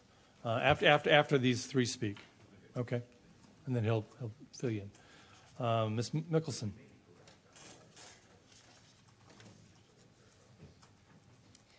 Good afternoon, Vice Mayor, members of the Commission staff. I want to preface my remarks by saying I'm not telling you the County Attorney's Office does a bad job. It's not the purpose of my getting up. But I am supporting Commissioner Bogan's motion. And I support it for a number of reasons. I'm as concerned as Mr. Goldstein about the carve-outs. If you're going to have a real protest process, everything needs to be on the table, and it needs to be able to go to an impartial body. The fact that the county decides who will be the hearing officer year after year, and the county is the employer, has a perception to it that seems to me to be against your code and your charter, which says you want to avoid the appearance of impropriety. One way to do that is use a body that has no dog in the fight, because they don't have to worry if they're going to get rehired next year if they rule against the county. I asked your staff in the past 3 years how many times the county had lost a bid protest. Do you know what the answer is? I bet you do. It's 0. And I'm not saying they didn't do a good job. This is perception. And so I want to urge you to support Commissioner Bogan's motion. I think he's on to something. I think it will help you with the process. And I also urge you to listen to Mr. Goldstein, who has tremendous experience in this area, about using a body, either DOA or one similar, that has a lot of procurement experience, and not hire individuals, but hire the agency. Thank you. Thank you very much. Mr. Rand, you have 2 minutes.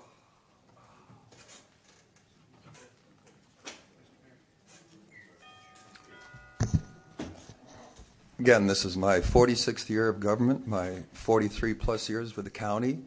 And in my training years ago, 40 decades ago, we had hearing examiners for the environmental, and everyone was not impartial. Everyone was on the county's side, no matter what. And he was told stuff on the side that nobody heard. He was well trained, and as Eileen points out, the county can't lose. My ancestor was probably there at the signing of the Magna Carta, and you don't rule by divine right, but by the consent of the government, of the governed, who are watching at all times.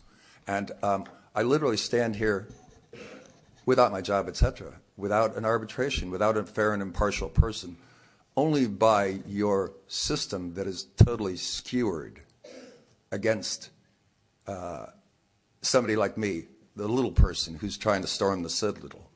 I don't have frivolous issues. I have very relevant issues. There are people that are suffering terribly, dying from hurricanes that I've spoken of for decades. I'm concerned with real science, not political science. There is no fairness within your system. I have reams of crap from you people that protect this. That's shameful. That's shameful in these times. And your hearing examiners are totally skewered. None of your processes work. And they all have these little things of, you can't argue the end, you can't, little points of blah, blah, blah. Like the charter review, they did 40 pages of a point of contention. I stand here, this is proof positive. Your system doesn't work. Thank you, Mr. Rand. There's no impartial people connected with Broward County. And you can't rule against the county. Do we need a motion to extend? Can I get a motion?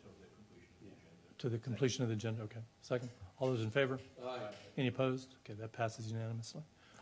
Commissioner Bogan, would you like to bring forth your motion item? What I want to start out by saying is that I know this may not be, certainly it's not a good example, but I'm going to sue you, and my hearing officer is going to decide whether I'm right or wrong, and I'm going to pay the hearing officer. I'm going to select the hearing officer, and it's going to be determined who's right and wrong. And even if that hearing officer is fair, impartial, and honest, it certainly smells bad. It looks bad. And I came upon this with Mr. Davis's situation. He went through the process. We have to believe in the process, but I think our process needs to be changed. And the first thing, and we're not voting right now to change it. This is not to change anything. I'm asking to direct the county attorney to come back with suggestions. But I want to amend my motion. One is I want to see how we can come back with a hearing where it's fair and impartial by appearance and by impracticality. Second, I like what Mr. Goldstein said, and also come back on how maybe our code needs to be changed so everything is on the table. Everything's on the table, so if there is something wrong, a bid protester can say it. As far as the other comment was, it's been over 10 years where a protester in this county has prevailed. So in the past 10 years, no protester, with respect to procurement, and I'm only talking about procurement, has been successful. Maybe they shouldn't be. I'm not saying that anything's done wrong. I'm saying that we should have our attorney come back and make recommendations, and I hope you'll support that and don't let Commissioner Ryan speak. Commissioner Geller. Thank you, Mr. Mayor, and I'm glad that Commissioner Bogan expanded his motion, because I don't think if the particular issue is who the hearing officers are. I think that the issue is rather what they can consider. I really don't have a problem. The way that right now it's done is that my understanding is the county county attorney's office solicits for hearing officers, and that they go out and there's 16, I think, and that they're picked on a rotation basis without. And if that's the case, I mean, most government entities, DOA, which is the State Department of Administrative Hearings, they have ALJs, but they also work for the state. Most cities, most counties appoint hearing officers that are hired by them. I don't think if that is necessarily the problem. I think if the problem that you've correctly touched on, Commissioner, is that the county never loses, and I don't think that's because all of the hearing officers are prejudiced in favor of the county. I think it's because our code is written in such a way that they are extremely limited as to what they can hear. I do think that it looks bad that the county never loses. So I think that we should discuss this further, that changes should be made. We're not going to resolve this now. But my personal view is it's not so much who the hearing officers are, but rather what they're permitted to hear. Commissioner Marca, then Commissioner Ryan.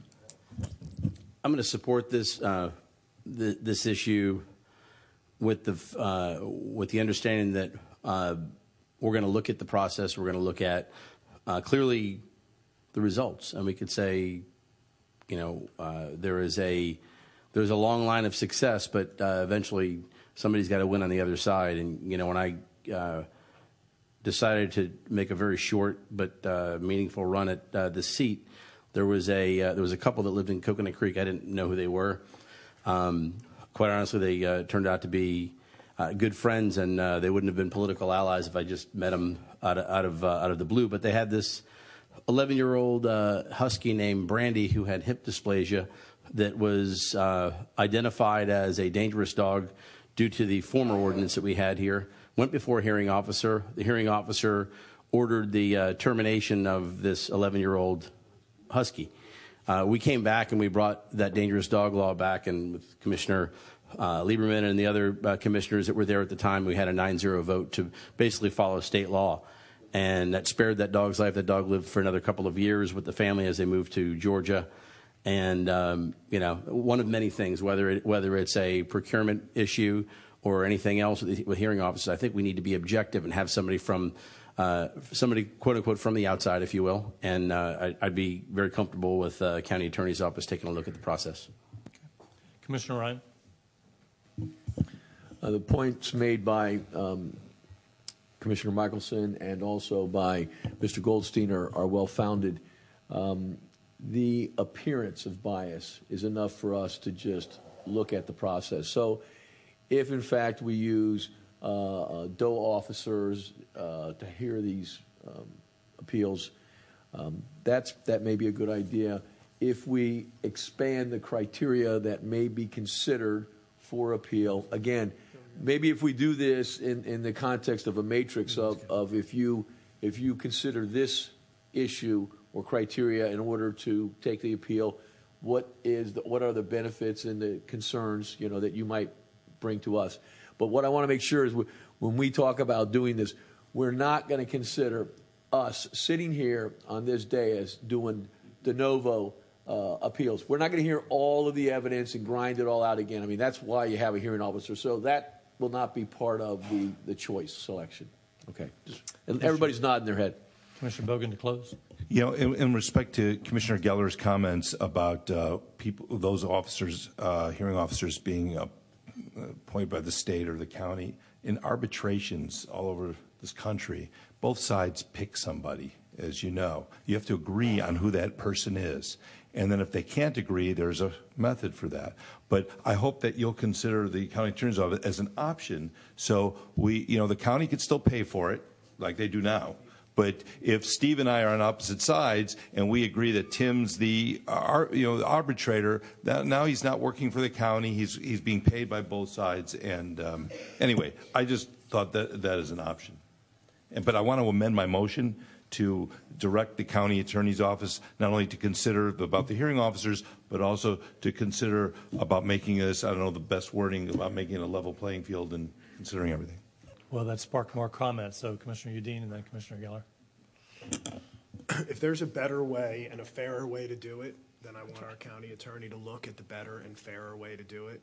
But I'm reluctant to see us go down a path that's just going to pile more costs onto small businesses and onto applicants. So, no. I want them to look at this. But when we talk about, when you go into an arbitration, the way it usually works is if I'm the plaintiff, I appoint one. If you're the defendant, you appoint one, and then they get together and they appoint one. And that's a real fair way to do it. It's also really expensive. So I just want to make sure that what we do doesn't preclude it and make it even harder for small businesses and for any businesses to contract with the county. Because I got to tell you, a lot of our procurement code is checking boxes that are form over substance. And I'm not saying it in a bad way, but when we just had one right here where the prime has to disclose if they're sued, and a sub who happens to be bigger than the prime on the other side, just because it's the way the code's written, doesn't have to disclose, but there's more lawsuits exactly on point in Broward County than we've gone to form over substance. And I want to make sure that we're doing it the right way to get the correct people into our process. And I just would hate to see us, it's getting more and more difficult to do business with a government entity because there's so many boxes that you have to check. That's the reason that small businesses can't do it, because it's so darn expensive all the way through. Those are my comments. But if there's a better way to do it, let's do it. Commissioner Geller. Commissioner Udine made some of my comments, which is, again, Commissioner Bogan, when you go the three-person arbitration, that is paid for by the private entities. When you go to court, you have a judge in criminal cases, and that's appointed by the state or elected by the state, and it's state versus. So you asked in your question how other government entities do it, and almost every government entity does it the way Broward does, which is choosing hearing officers. So, but I agree with you that there's a problem here. I agree with you that the county attorney should look at this, and I would ask that the county attorney also rather than just do it yourself, take input. Let people know that you're doing this. You have two people here that clearly are experts. Mr. Goldstein, Ms. Michelson, I'm sure that there's many others that have handled these appeals that will tell you what the problems are and have been. So I would urge you not to just limit this to your own office, but to let, perhaps some of the unsuccessful people that have filed arbitrations know that the county is looking at this and seek public comment on that. I think that's important. Okay, thank you. County Attorney, does this need a motion or is this? No, it doesn't need a motion, and I don't want to prolong the meeting, but may I comment just for 1 minute? Sure. It's important to note that what we're dealing with here is administrative law, which is a very different animal from a commercial law in a lot of ways. I used to practice a lot of administrative law earlier in my career, and in administrative law cases, particularly in procurement cases, the government is going to win in virtually every instance for two reasons. Number one, We have extraordinarily good staff that has the ability to correct errors at various entry points. And number two, the standards that are based upon common law in procurement are very, very deferential to the governmental entity.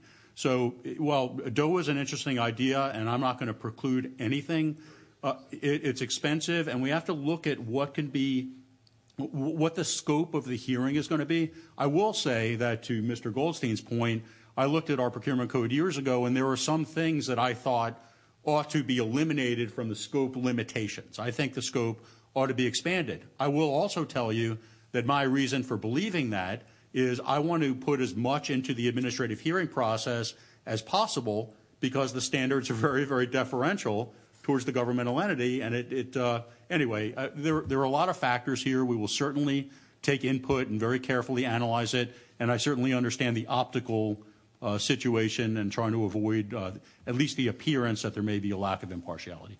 Okay, so you have all the information you need, so we can go on to the next item. Okay, thank you. With that, we're going to go to item number 44. This is a motion to amend 2017 Broward County Board of County Commissioners meeting schedule to reflect changes. Second. All those in favor? Aye.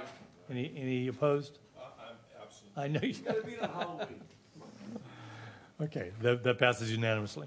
All right, we're on to the mayor's report. Actually, we're going to go right to Commissioner Udine, non-agenda. So I just have one comment that, and I know I've spoken with the county attorney about this, but I just wanted to mention it publicly. You know, as we talk and as we observe this opioid crisis that we're seeing nationwide, and, you know, with the amount of dollars that we spend on it as the county as part of our social services and the state spends on it, whatever it is, and the health and safety issues involved there. And it's funny, I've been thinking about this, and I actually mentioned it to him a few weeks ago, but I told him I would bring it up soon. But then I was watching 60 Minutes again over the weekend, and they did a huge expose on some of the laws and some of the requirements, and it got me thinking even more.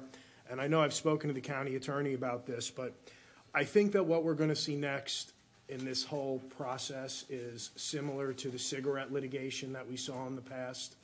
And I want to make sure that we, and Broward County is going to be probably one of the main, we could potentially be, with the dollars we're spending, one of the main plaintiffs when the states and everybody looks at this. So I just want to make sure that our county attorney, and bring it up to the board, is looking and pursuing that route, because the earlier people that get in, history has shown us on these class action type of things, the ones that get in earlier are going to be the one that's going to get the most monetary benefits out of this.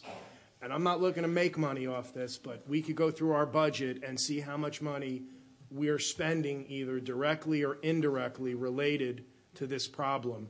Plus, as someone once told me, it's the right thing to do. So those are my comments. Okay, thank you. Commissioner Rich?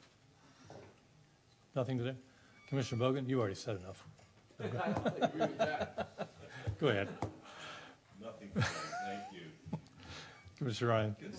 No comments, Mr. Vice Mayor, except that you did a great job here this afternoon. Thank you so much. Commissioner Geller? Nothing, sir. County Administrator? County Attorney? Vice Mayor, I'll get a memo out by the end of the week showing what we're doing in the opioid situation, and then we can take direction from the board. Thank you. Thank you so much. County Auditor? Okay, this meeting is adjourned. Yeah, let's call him. Okay. This meeting is adjourned.